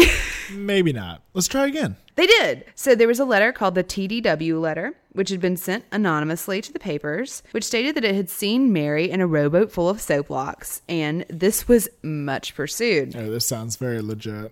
Eventually, they did track down the ruffians, and thanks to a statement by the woman who had actually been abducted by the gang and been treated, quote, very roughly and badly, but not violated, they were exonerated. Because she was not Mary Rogers. She was not Mary Rogers, nor was she dead. But they solved a different case? Yeah, that's going to happen. It's going to be a thing that happens. Good. Women were treated terribly. I know the tip sounds like, yeah, sure you did. But then they actually find the guys. I know. I thought like the editor had made it up or something. Oh, they do that too. I left a lot of those out. Then there was a brief investigation into a man named James Finnegan, who was a rowdy of known rascality. He had confessed to friends and had, according to the Post at least, been in possession of a ring belonging to Mary Rogers. But according to the police and corroborating witnesses, he had an airtight alibi. I just want to be a rowdy of known rascality. That's why that's included. And he had been... Really? Well, no. He had been engaged in driving a carriage for his employer to church, and his employer swore to it. So no, not him either. So he was just a good boy going to church. Well, he was a rowdy of known rascality driving a good boy to church. Oh, okay. To be fair. Now, then we come to the arduous saga, the brilliant saga of Joseph Morse and Officer Hilliker. This could all by itself be a story. So, Officer Hilliker was approached by a woman named Martha on July 22nd, and she told him that she wanted to give a statement regarding her husband, Joseph Morse, and Hilliker's like, of course you do, because you have 2 black eyes. Oh, no. That's terrible. And so he knows what's up, and he takes her statement. So Joseph was known for dressing like a dandy. A dandy? Yes. He wore a top hat and had thick mutton chops. And he was also known to be a womanizer. A womanizing dandy? Mm-hmm. Now, when he was confronted by his wife on this point, he beat the shit out of her. A shithead womanizing dandy. Yes. And so after taking her plate, Hilliker goes out to pick Morse up. But he's told by Morse's apprentice, Morse is an engraver, and his apprentice's name was Mr. Edward Bookout, that he'd left for the day. He'd booked out. In reality, Morse was going home to apologize to his wife, and she forgave him. And Morse hid out for 3 days at home, before telling her that he was going to Hoboken on the evening of July 25th, which was the day Mary went missing. Now, neighbors reported there had been a shouting match, and when Martha followed him onto the street, asking why he was going to Hoboken, one person said that he was screaming in a rage, tore part of her earring out, struck her, and ran away. Oh, shit. So he's not a quality human. No. So she reported this development to Officer Hilliker, who was annoyed that she'd allowed him back in the house in the first place, but nonetheless added a charge of abandonment to his warrant, and really thought little about it until the next day, when he went to sit in on some court sessions for Justice Taylor. And 2 witnesses came forward with info on someone they thought might be Mary Rogers in Hoboken on the day she went missing. And they said that they'd seen her with a man with mutton chops, dandyish clothing, and a top hat, arguing on a bench near the water, and that the woman was wearing a flower bonnet and a light-colored dress. Later, thinking back on it, they wondered if that woman had been her. Hilliker, on the other hand, thought that there was a really good chance that this was Morse. And then he did like really good police work. Are you being facetious? No. Oh, wow. I'm really not. So he checked and made sure that he was in Hoboken at the time of the murders. He got more examples of his violent behavior. Found out that his luggage had been shipped out of town to Boston. Got a more complete description of Mary from her cousin. Went to the dead house. Got a sample of the dress fabric. Went back to the witnesses who'd come in to speak to the justice. Showed them the dress. They identified it as a match. He did even further research and found out that Morse would have had a chance to meet her because his engraving shop was just down the street from the Nassau boarding house, and his home was on Green Street, which was close by too. And he was known to have been a patron of Andrew's Tobacco Emporium, and he'd spent time at sea as a young man and knew how to tie sailor's knots. Oh no, this is all fitting the crime. So he was careful because he didn't want to repeat the Kykuk case, and he relayed this information to Justice Tyler and said he was just bummed that he couldn't go to Boston right then and bring him in because he just couldn't afford to pay for the trip himself. Yeah. Oh, God. Right. What? Back then, cops paid all their own expenses. Oh, wow. And so Justice Tyler looks at all his evidence, thinks on it for a second, pulls into his pocket, hands the man $80. What? He could hire an army. Right? And says, "Bring me Mary Rogers' killer," and tucks the money into Hilliker's shirt pocket. Nice. Badass. Okay, so then Hilliker decides that he needs just to be a little more sure of Morse's location before he goes out looking for him on Taylor's dime. So he goes back to the apprentice, book out, to see if he knew where his boss had gone. He told the young man that Morse was wanted for the murder of Mary Rogers, at which point the kid's face just goes white. And he's like, yeah, I know where he is. Like, he'd been kind of covering for him because he thought it was, like, not that big a deal. Just beating his wife. But, yeah, right. I guess that's not murder. But then he's like, no, he may have killed someone. He's like, oh, yeah, I know.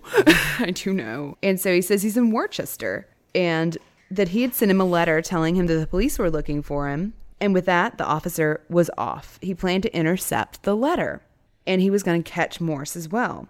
But he didn't go by himself to catch the criminal. Who'd he bring? One of the witnesses. Oh, so he could identify him? Right. Oh. And so he brings the witness along. And they reach town on August 14th. And he goes to the post office and he finds out that the letter's not yet arrived. So he knows that he hasn't been tipped off. And he traces Morse to this little boarding house in a town called Holden. And Hilliker waits outside the establishment until around 9:30 that night. And this man with mutton chops comes out. And he approached him in a very casual way and asked if they could grab a drink and said he was new in town and, didn't know anybody. And that seemed legit at the time. The men entered and Hilliker bought a round of drinks. And then he made eye contact with a witness who had already been planted inside the tavern waiting on them. And the witness just nods yes. And after a few seconds, Hilliker said, "Your name, sir, is Joseph Morse, I believe, and you are under arrest." "On what charges?" "Beating your wife." "Is that all?" "Yes. And for the murder of Mary Rogers." Ba-ba! So back to New York by steamer, Morse is taken to the tombs and picked out of a lineup of 12 men by the other witness. It's good police work. Right, because it's an independent verification. Twice. Right? And this was widely reported about, of course. And somewhat inevitably, a lynch mob formed outside the jail. Of course. At which point, Morse told Justice Tyler that he was prepared to tell the full truth of the way he had spent that Sunday. He had previously claimed that he went to Hoboken for a day of, quote, solitary reflection. Of course. Which was not exactly effective. So now he told this version of events. He said he met a young lady about noon, asked her to go to Staten Island. He distracted her until the last boat departed by a, quote, devious expedient, and he convinced her to spend the night in a hotel with him and, quote, tried to have connection with her but did not succeed. Aww. They stayed through the night, and then they went back to New York City in the morning, and according to Morse, he, quote, left her in good friendship. Oh, I'm sure he did.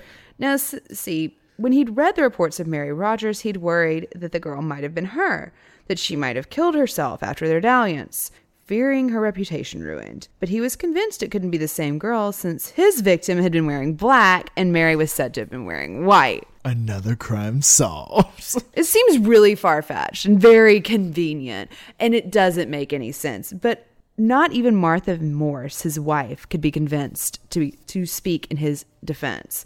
But then, astonishingly, as Taylor was preparing to file murder charges, witnesses came forward to say that they had seen Morse with this girl in Staten Island. The young woman was real, and her name was Mary Haviland, and she was from a respectable family in the city and just 16 years old, and reportedly a rather handsome girl. She gave a statement that matched Morse's in almost every detail, though her account was not so flattering. She had tried to hire a female chaperone, but none could be found, and she tried wedging a chair and a parasol under the doorknob, but he broke into her room as soon as she was in bed, She resisted him all night, finally getting him to back off when she threatened to shout murder. She spent the night in a chair wrapped in a sheet and told no one about what happened because she was afraid of what would happen to her reputation if word got out. Hotel employees confirmed all of the details. And this is the way the most promising suspect in the history of suspects was cleared for murder. What do we say about nothing new under the sun? Nothing new under the sun. So as coverage continues in the press, papers are definitely not dropping the case, and they begin to insist that Mary's alive and living in Pittsburgh. Of course. Did they see her there or something? Somebody report it? Meh. I'm sure. Meh. Like one person wrote it. They didn't have to. They really did just make things up. But then Daniel Payne and Alfred Cromwell, along with some of our other principals, do come back into the public eye briefly because Archibald Padley, Alfred's BFF, was actually arrested. He was arrested and questioned, but he was held without charges in the Tombs for a bit. And since they did not follow correct police procedure, it was all kept very hush-hush. But what did remain out of the public eye was that John Anderson was brought in for questioning as well. The owner of the cigar shop. Yes. Now that was kept very quiet because he had political aspirations. Alfred was working on his busybody persona. He had decided that he was the official spokesman for the family, and people were kind of speculating about him because he existed. He called for a public inquest to put all of this to rest. And he says, "I fear no questions and wear no mask." It is odd how much he has just taken this up. I mean, he had to feel so guilty. She reached out to him 2 days before she disappeared. Oh, I guess so. Even left a red rose. Oh, yeah. I mean, that would eat. And he, had a serious crush on her. It would drive me crazy, too. Meanwhile, Daniel Payne was spiraling. He had moved out of town, and this excited the press. So then a break in the case. Oh, really? Yes. On August 25th, a woman who lived in Weehawken, New Jersey, named Frederica Loss, and her sons, Charles and Ossian, whose last name was Kellenbrock, were out working around their tavern, which was called Nick Moore's Tavern. Now, the boys had gone into a thicket to gather sassafras, as you do, and they had moved on to playing hide and seek when they saw what they thought was a shirt lying on a rock. Now, upon further examination, they discovered it was a woman's petticoat. Oh, no.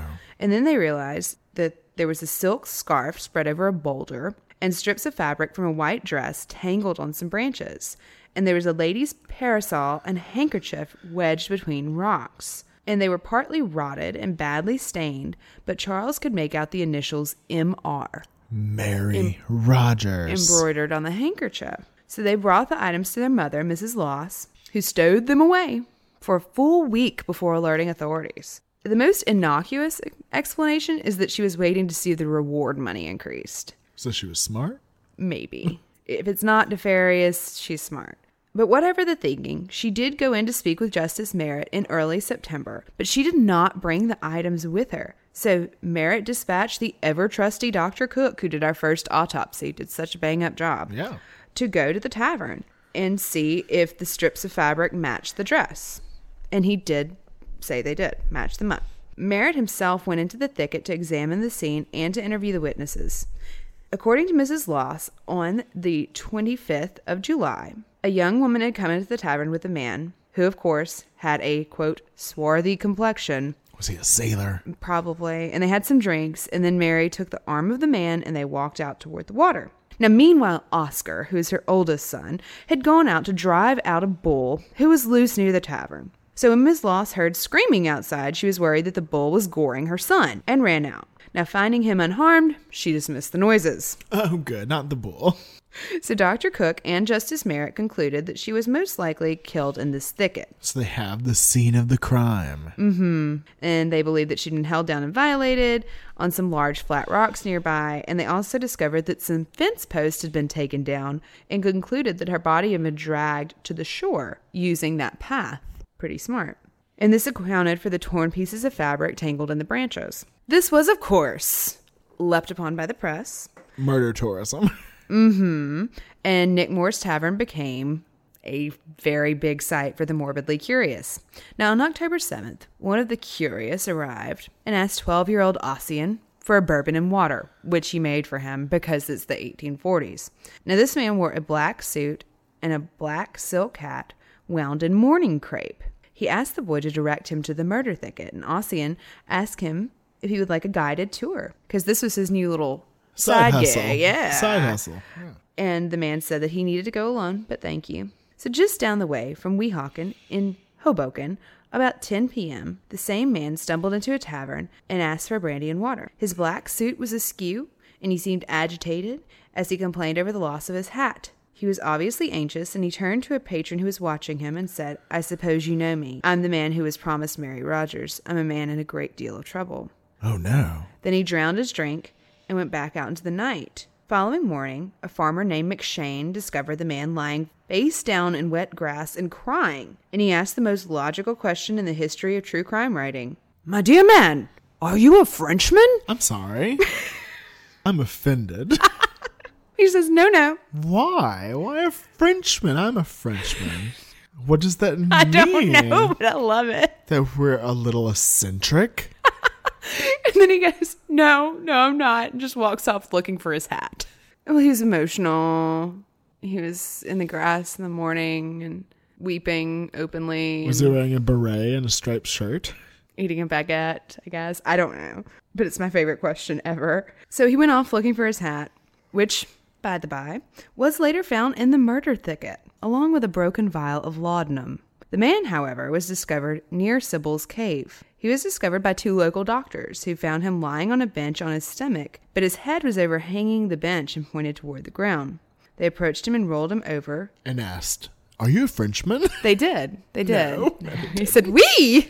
But they loosened his collar and heard him moan softly. By the time they returned with help, however, he was dead, and in his pocket there was a note. It said, "To the world, here I am on the spot. God forgive me my misfortune in my misspent time." Daniel Payne had killed himself at the scene of the crime. It was Daniel Payne. It was our toss pot. Yeah. Oh my gosh, what a twist. The only unexpected finding noted in his autopsy was that his heart was, quote, somewhat wasted, which might account for his melancholy.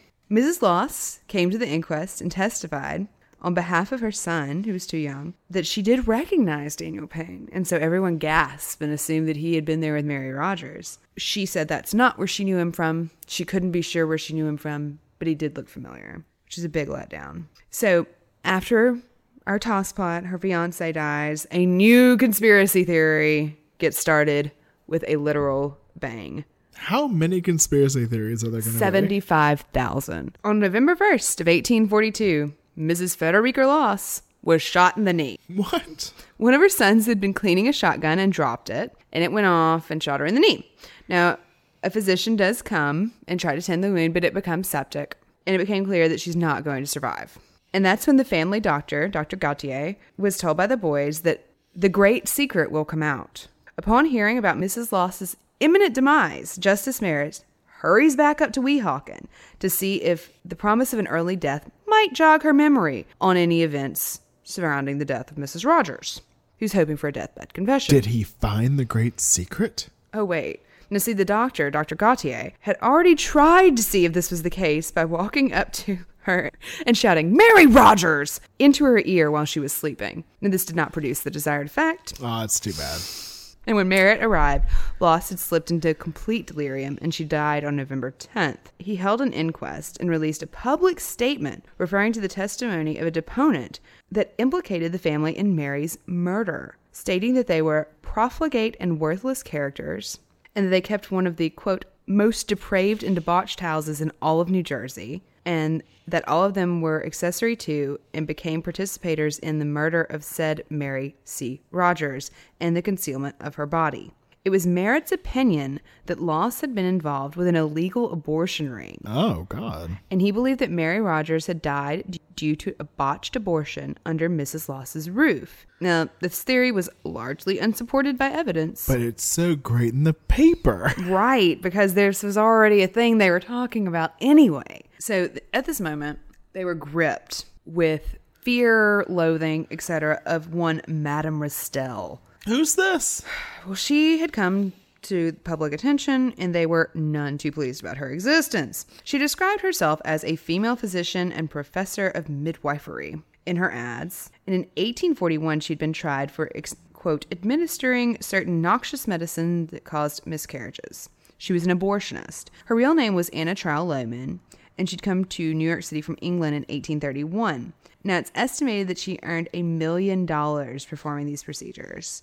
She lived in a Fifth Avenue brownstone that the locals called, and I shit you not, the mansion built on baby skulls. I believe they did.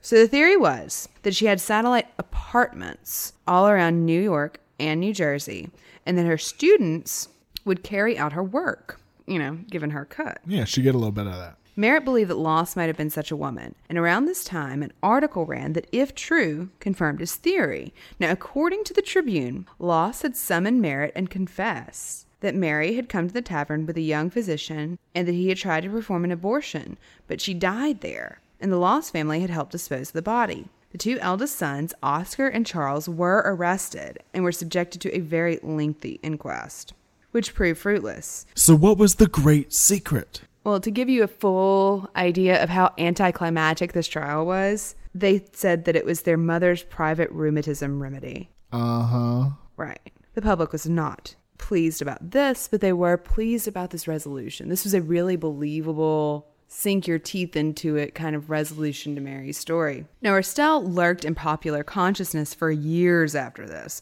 and she was vilified over and over again in the press. She was blamed for various crimes or missing persons over the years. Now, eventually, a new abortion law was passed, which directly sought to bring her down. In public comment about the new law, the Police Gazette reminded the public that she had had a hand in the death of Mary Rogers. Oh, that's not going to bode well for her.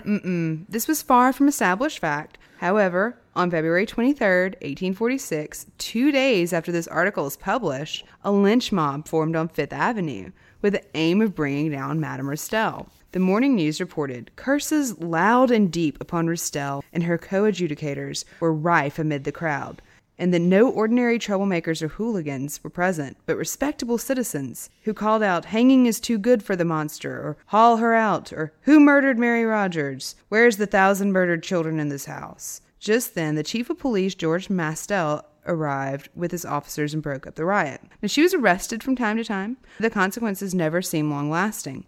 On one occasion, she paid her $10,000 bail in cash. What? Along with an additional $1,000 as evidence of her goodwill and returned to her mansion. Now, eventually, public interest in her revived and renewed criticism peaked in 1878 after the mysterious death of her husband. She was arrested after a confrontation with Anthony Comstock of the Comstock laws. Yeah. And spent a brief stint in the Tombs before posting bail in cash again. And this time she returned home to take a bath, and while in her tub, slit her own throat and died. The press threatened repeatedly to publish her client list found among her effects.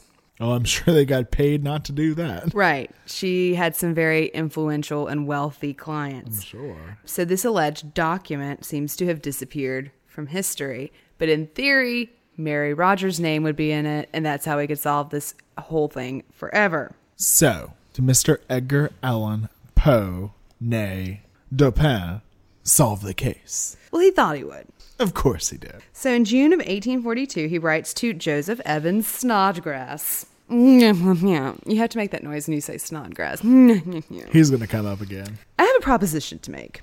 You may remember a tale of mine published about a year ago, Murders in the Rue Morgue. Its theme was an exercise of ingenuity in detecting murder.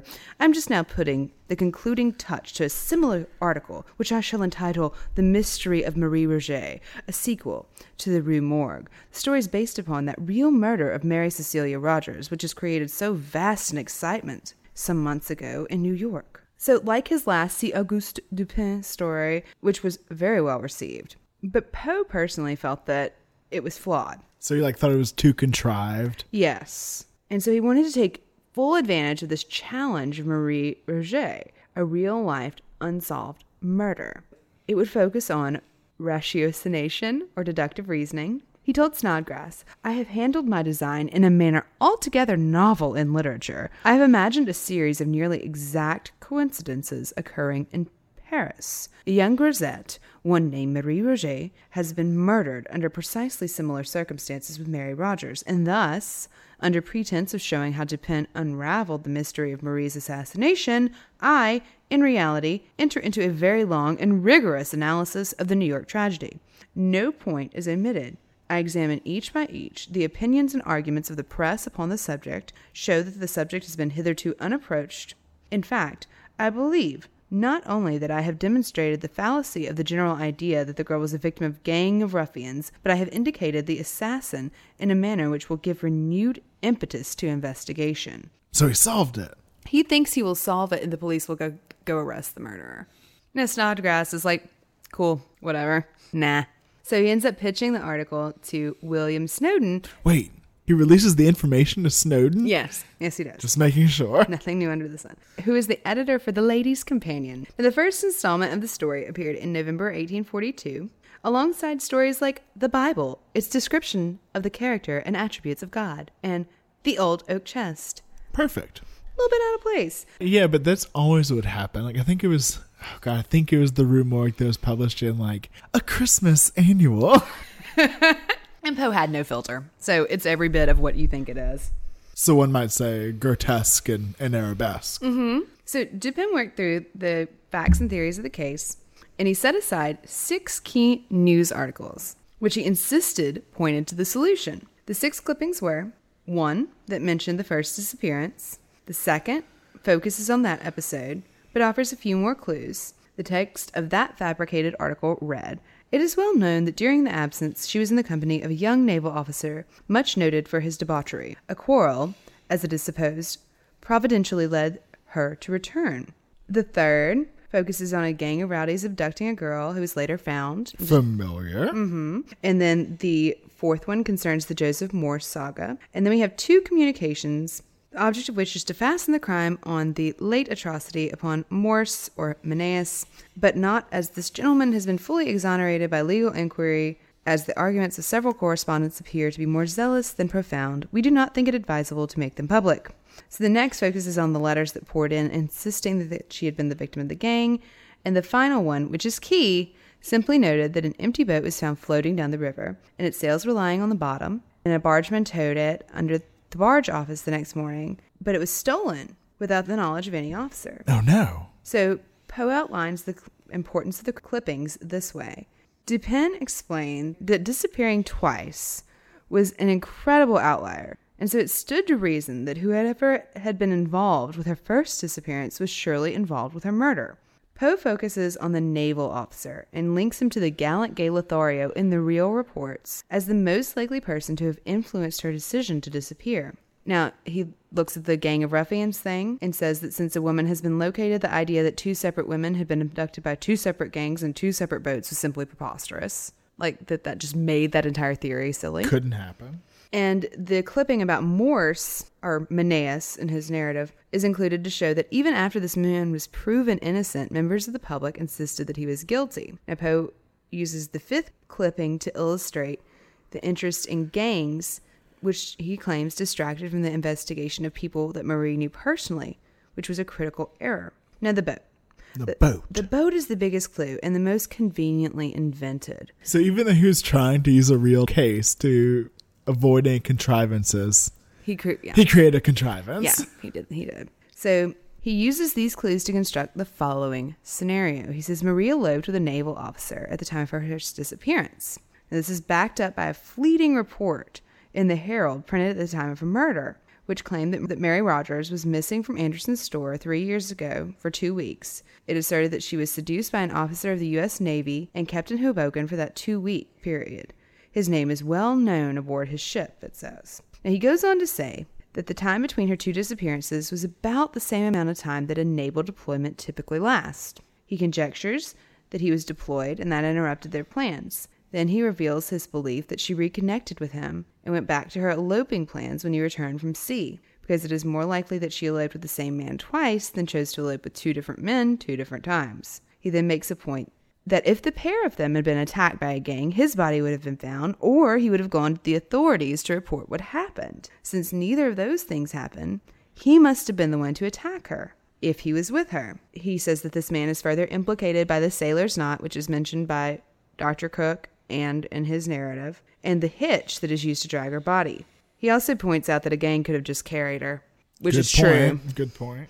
Then he claims that the assailant wrote to the press to encourage suspicion in other directions and to throw off the investigation. But the boat where he drags her body and goes out to sea to dump it. That's key, because when he realizes that he leaves this clue for the authorities, he goes to the barge office and retrieves it, and is able to do so because of his status as a naval officer. Find out whose boat that is, and you find your murderer. Ta-da! He solved it. Neat. Tidy. However, there was a problem.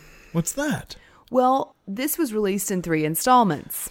Yes. And by the time the second installment was printed, the abortion theory had taken hold. Just threw his plans out the window. Oh my God. And it would seem like this guy was a kook. This Dupin character is just a kook if he goes through all this and doesn't even come up with that.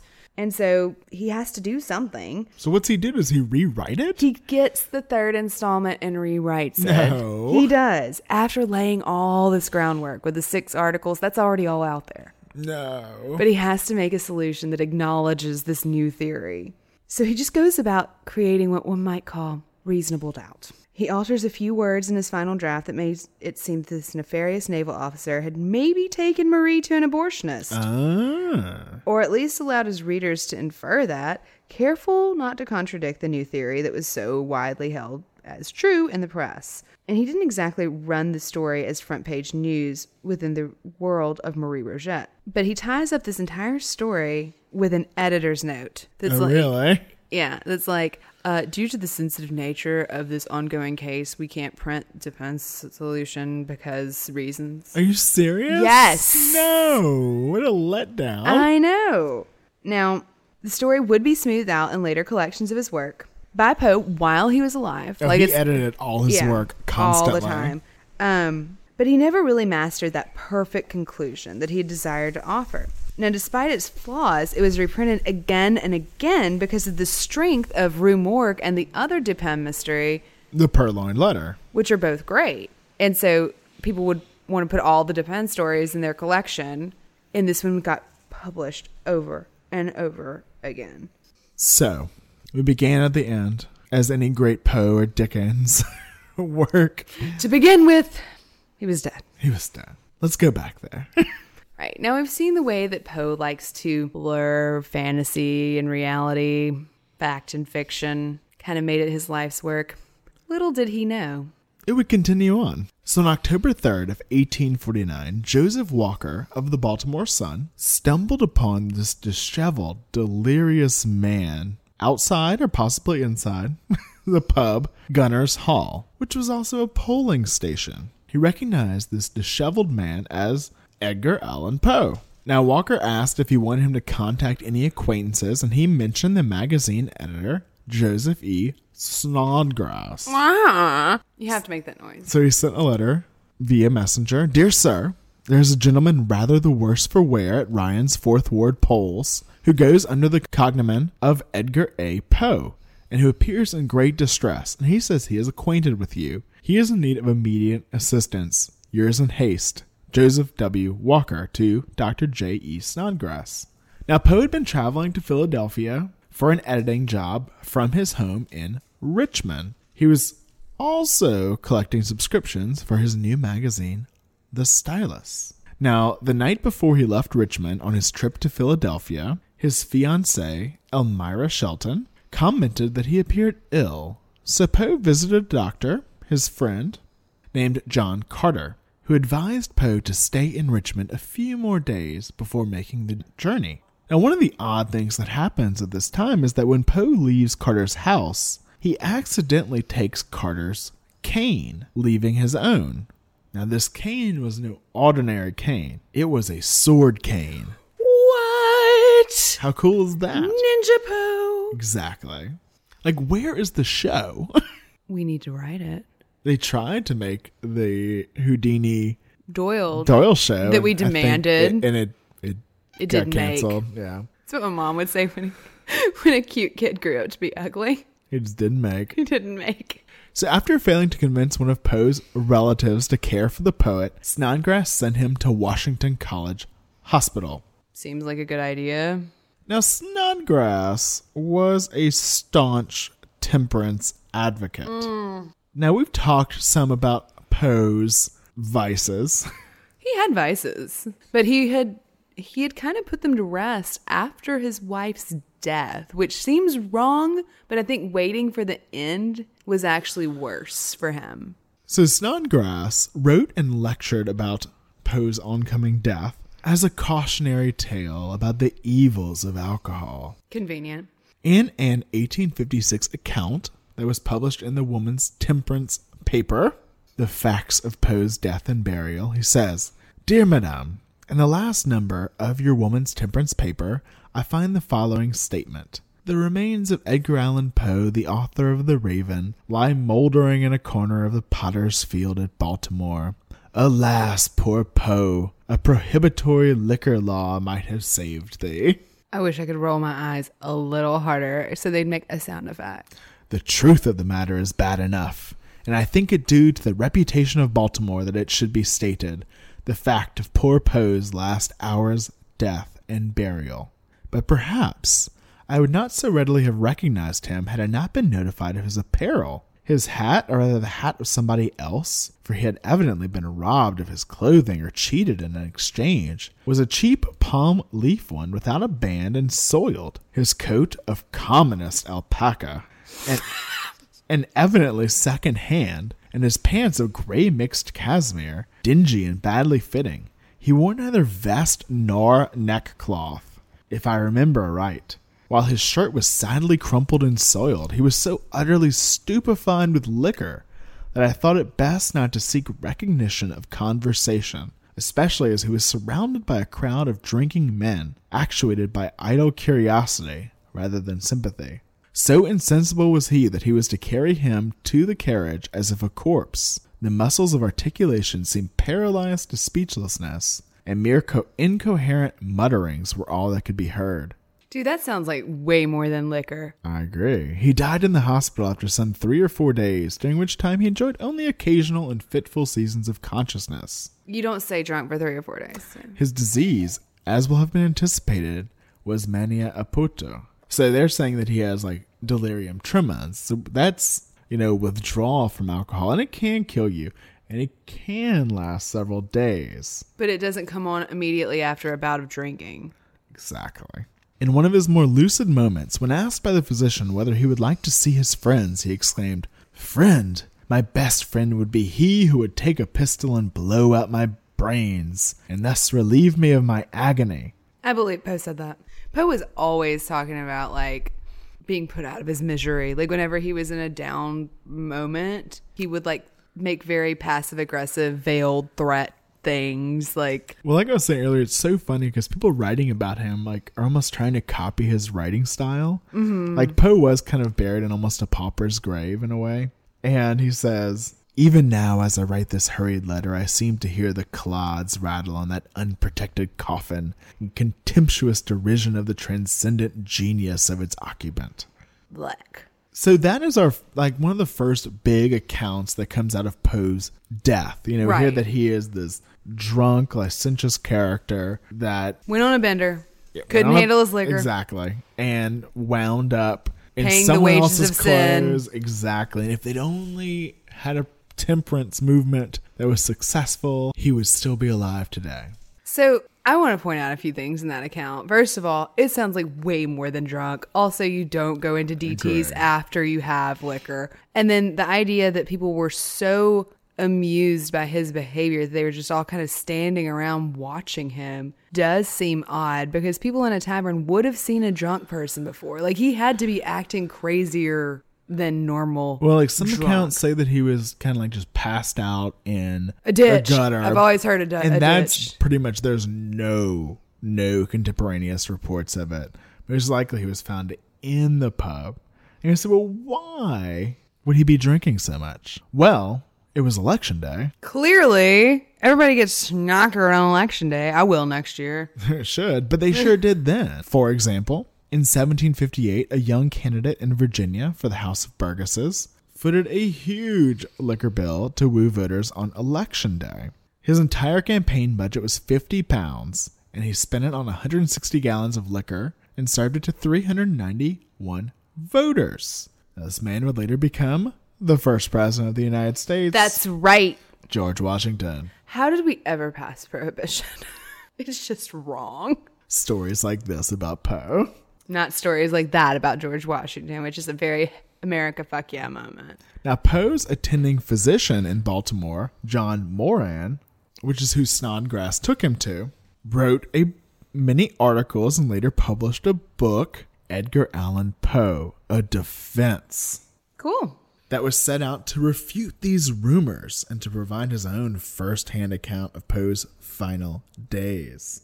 Now, these articles and the book are all over the place, and none of them line up. So they're pretty much completely debunked. And this is not an actual first-hand account. And they become more and more colored flowery with things. Yes. As his legend grows, so do the stories. Oh, yeah. And so many people are contributing to it. Such as in his later writing, he said that Poe's last words were, "He who arched the heavens and upholds the universe has his decrees legibly written upon the frontlet of every human being and upon demons incarnate." But right after the death, he gave Poe's last words in a letter to Maria Clem, "Lord, help my poor soul." I find that very believable. The Lord, help my poor soul. Yeah. Yeah, but you can see just how much he's changed it. Right. Just in that one line. So perhaps the strongest evidence for an alcohol-related death is J.P. Kennedy's diary, his personal diary, and his entry on October 10th of 1849 said, "On Tuesday last, Edgar A. Poe died in town here at the hospital from the effects of a debauch. He fell in with some companions here who seduced him to the bottle, which it was said he had renounced some time ago. The consequence was fever, delirium, and madness, and in a few days a termination of his sad career in the hospital. Poor Poe, a bright but unsteady light, has been awfully quenched." So Kennedy bought it. That's the guy who got him the job. Yeah, and it's in his personal diary. Yeah, it's not for an audience. Published, exactly. And there are other writings and letters from the time that kind of hold up a similar sentiment. Well, Poe had been a hell of a drinker. Like, to give that some credence, right? That he had been a hell of a drinker. Like, think about what Baudelaire said. Like, a savage, drank like a savage with a unique American approach to it. Yeah, and so John Reuben Thompson wrote in a letter on November 9th of 1849, "No confidence could be placed in him in any relation of life, least of all an antagonism to his fatal weakness. He died indeed in delirium from drunkenness. The shadow of infamy beclouded his last moments." Now, of course, Thompson's statement was made without any first-hand knowledge.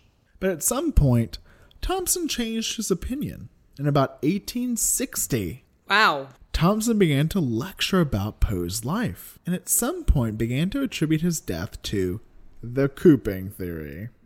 So cooping, this is the one case of cooping that has kind of gone down in history.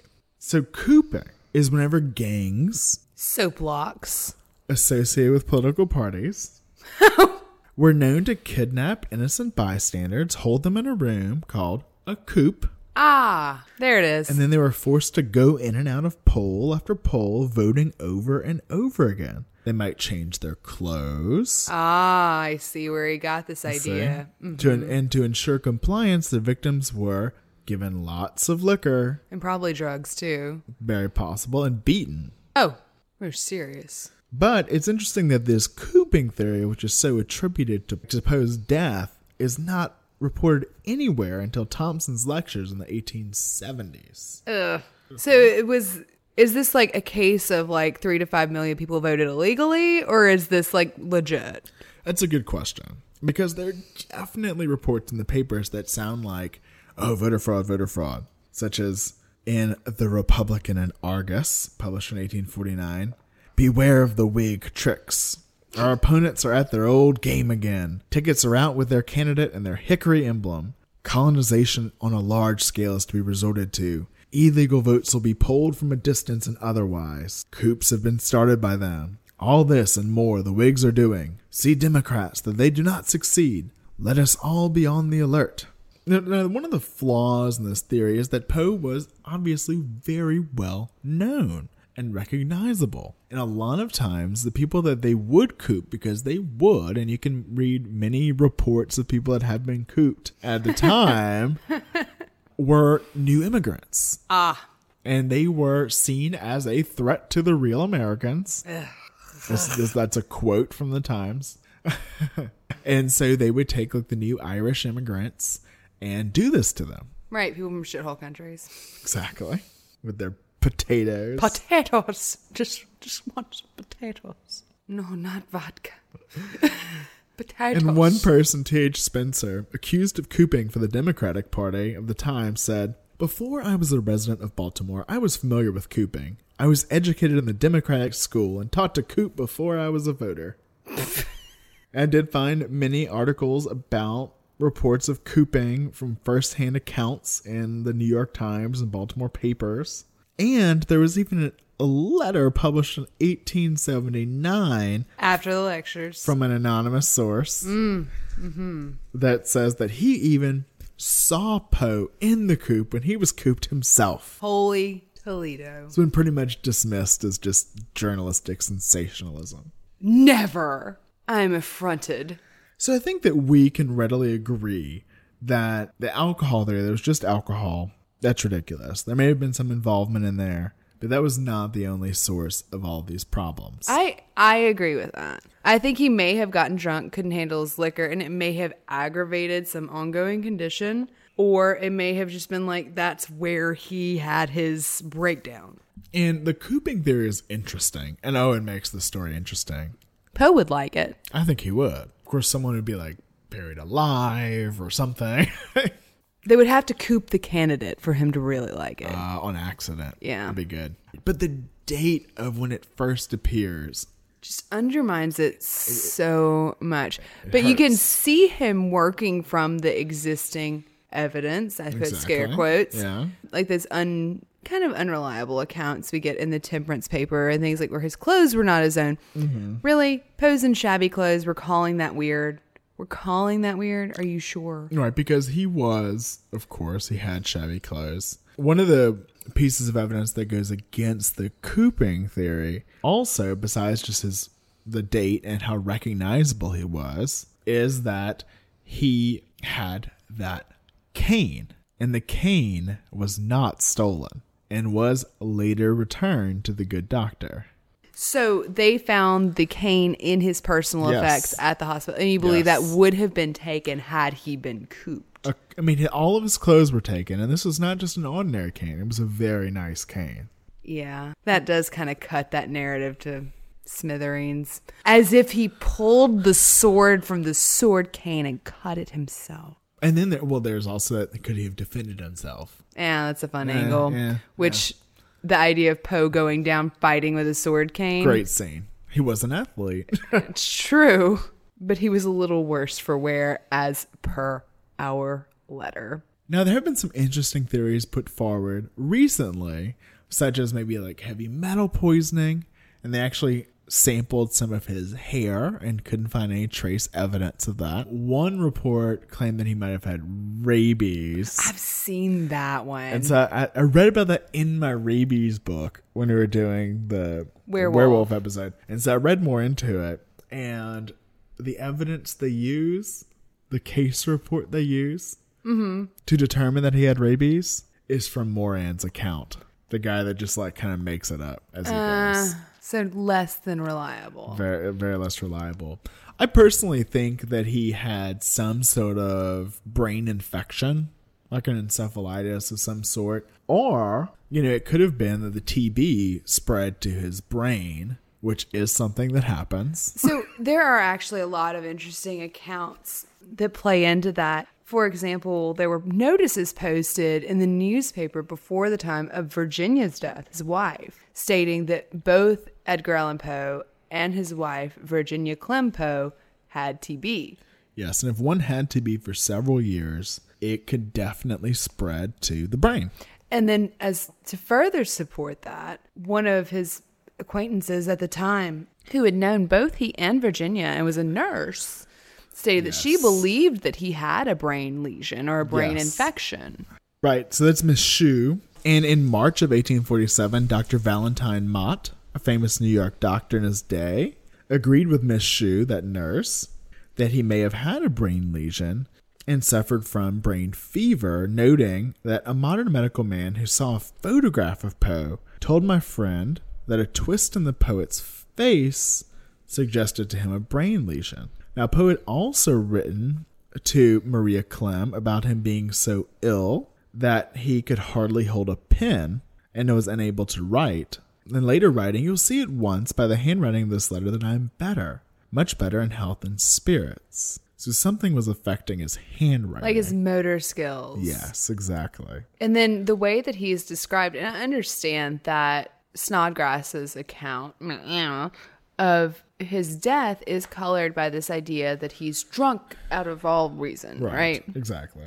But, in describing the other men standing around him in the pub and talking about how he had to be moved out and didn't regain motor function and things like that, it seems like, as I said, more than drunk. And in and out of lucidity is a very common thing for people with, like a brain lesion of some sort like that. Well, and I will mention that Poe, during his heavy drinking period before this, was known to get into altercations because, that whole opinionated thing. Yeah. And there was one time where he was with some friends and they'd been drinking and the man was beating his head, I believe, against the floor repeatedly. They were coming to break it up and Poe said, no, I've got him right where I want him, which touche, but still there is evidence of brain trauma, at least before this. Yeah, and the nurse also noted that he did have a scar on his head,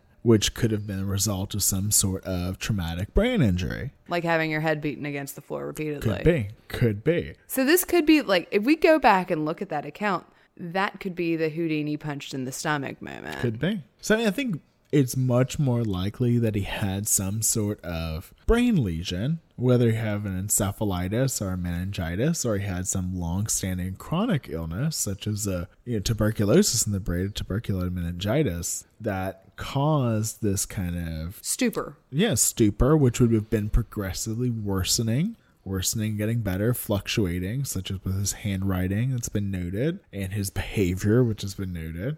And ultimately would result in him becoming stuporous for a few days and then dying. And I do think that that's important to point out, the fluctuation, because even in Griswold's account, which we can take with many grains of salt. Lots of salt on my margarita. But, Griswold notes that he's inconsistent. Or Kennedy notes that he's erratic. And it does seem like a thing that just comes and goes. Even Poe writes about it. I don't feel in control of myself. And so it seems like it might have been some long-standing illness. But so, even though he's still inspiring stories after his death, he continues to do so. Now, just as Snodgrass mentioned, Poe was hastily buried the day after he died. An observer recalled the ceremony as being both cold-blooded and un-Christian-like. Ooh, damn. He was buried in an unmarked grave in his grandfather's plot in Westminster Burying Grounds in Baltimore. 11 years later, his cousin paid for a monument, but the stone was destroyed by a train that crashed into the stonecarver's shop. You can't make this shit up. 26 years after Poe's death, teachers and students raised the money for a proper monument, which was placed in a place of honor next to the cemetery gates. Now, while Poe's body was being moved to the new location, they dropped it. Of course they did. His coffin broke. Of course they did. His remains fell out. Of course they did. And pieces of the coffin are now collector's items. Of course they are. Now, there is a memorial stone placed at the original burial site, which is still part of legend today. So beginning in 1949 until 2009, a person would enter the cemetery, the Westminster Burying Ground, where Poe is buried, and leave 3 red roses and a half-empty bottle of cognac on his grave. The toast is made on Poe's birthday, usually between midnight and 6 a.m., and no one ever really tried to unmask the toaster. but a small group of people would gather to watch the annual ritual. And the person wore all black with a white scarf and a large, wide-brimmed hat. And he was said to carry the same style of cane that Poe had with him when he died. I want to know if it's a sword cane. I want to know if it's the sword cane. It's not. That's in a collection. So who says the collector doesn't take it out once a year? You're right. So apparently they were photographed in 1990, and the photo was published in Life magazine. That's the only known photograph of the true Poe toaster. But one of the regulars at this yearly ritual was the director of Baltimore's Poe House, Jeff Jerome, and he began attending the ceremonies in 1976. Now, no one is sure what the connection to cognac is, but the 3 roses are thought to stand for the 3 people who are buried in the plot: Muddy, Maria Clem, Virginia, and Edgar. Now, the tradition eventually caught the attention of the public, and Jerome organized a stakeout to put the rumor that he was the toaster to rest. He had 4 others hide with him and wait for the toaster inside the nearby catacombs. Now, one journalist for the Washington Post wrote in 1983, "On January 19th, the anniversary of Poe's birth, cognac and roses have appeared under mysterious circumstances in the small walled-in Westminster Cemetery in Baltimore, where the body of the celebrated writer is buried. The mysterious appearance of cognac and roses has certain hold on Baltimore, in part because Poe ranks with H.L. Mencken as the city's top literary icon, and partly because the tribute is paid in a graveyard in the middle of the night with symbols of wealth and elegance." Now, Jerome would say to Washington Post, "We would never attempt to photograph him or stop him. We had no thought of confronting him. People have called me up and said that they don't want to know who he is, that it's a nice mystery, and that there aren't a lot of mysteries left." Now, Jerome began keeping all of the notes which were left annually by the toaster, and he verified the identity of the real toaster each year because the man would send him a secret signal to show that he was the true Poe toaster. He knew who it was. Mm-hmm. But in 1999, the note indicated that the torch had been passed. The note stated that the father had died and the sons would continue the tradition. Now, according to Jerome, the sons did not take the ritual as seriously as the original, and that this makes me so angry. They would sometimes wear street clothes to make the toast. Now, in 2001, they left the following note regarding the upcoming Super Bowl between the Baltimore Ravens and the New York Giants. "The New York Giants, darkness and decay, and the Big Blue hold dominion over all. Baltimore Ravens, 1,000 injuries they will suffer. Edgar Allan Poe, Evermore." So angry. I know. After they stopped appearing in 2009, the museum was plagued by an onslaught of copycats that they dubbed the faux toasters because they're clever. But in 2016, Jerome held auditions for a sanctioned replacement, and there was an open casting call for Baltimore's next Poe toaster. Now, the votes were tallied. They were voted on by the audience. There was an open bar with you had to pay your admission, but then you had open bar. Buy it. I know. And they kept the results secret to kind of keep the identity of the toaster somewhat secret. But they're really not anonymous anymore, and they're sponsored by the city. And it's a big party where everyone goes out.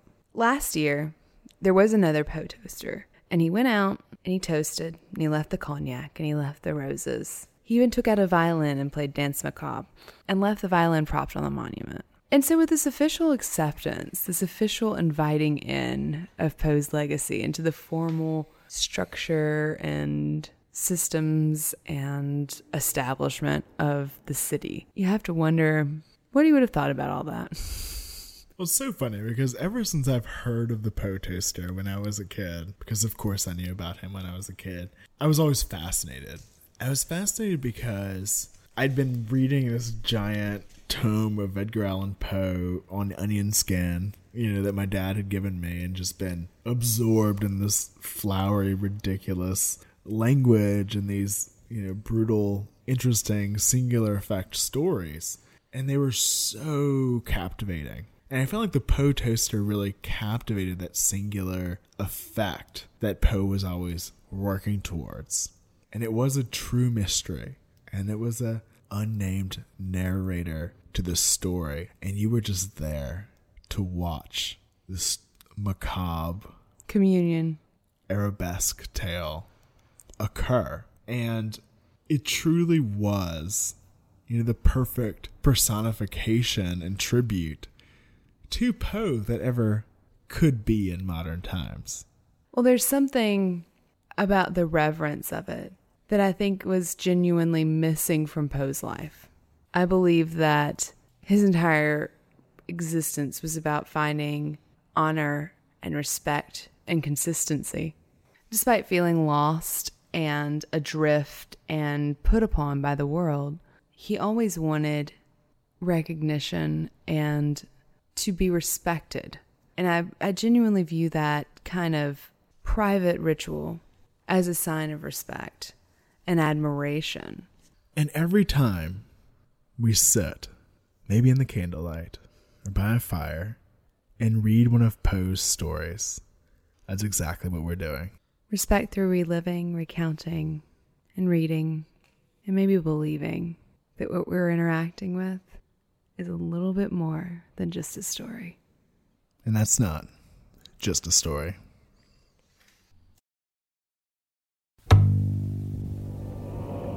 Society 13 Podcast Network. Redefining podcasts. Society-13.com. I like to listen. Hello, it is Ryan, and we could all use an extra bright spot in our day, couldn't we? Just to make up for things like sitting in traffic, doing the dishes, counting your steps, all the mundane stuff. That is why I'm such a big fan of Chumba Casino. Chumba Casino has all your favorite social casino-style games that you can play for free anytime, anywhere with daily bonuses. That should brighten your day a little. Actually, a lot. So sign up now at ChumbaCasino.com. That's ChumbaCasino.com. No purchase necessary. VGW Group. Void where prohibited by law. See terms and conditions. 18+.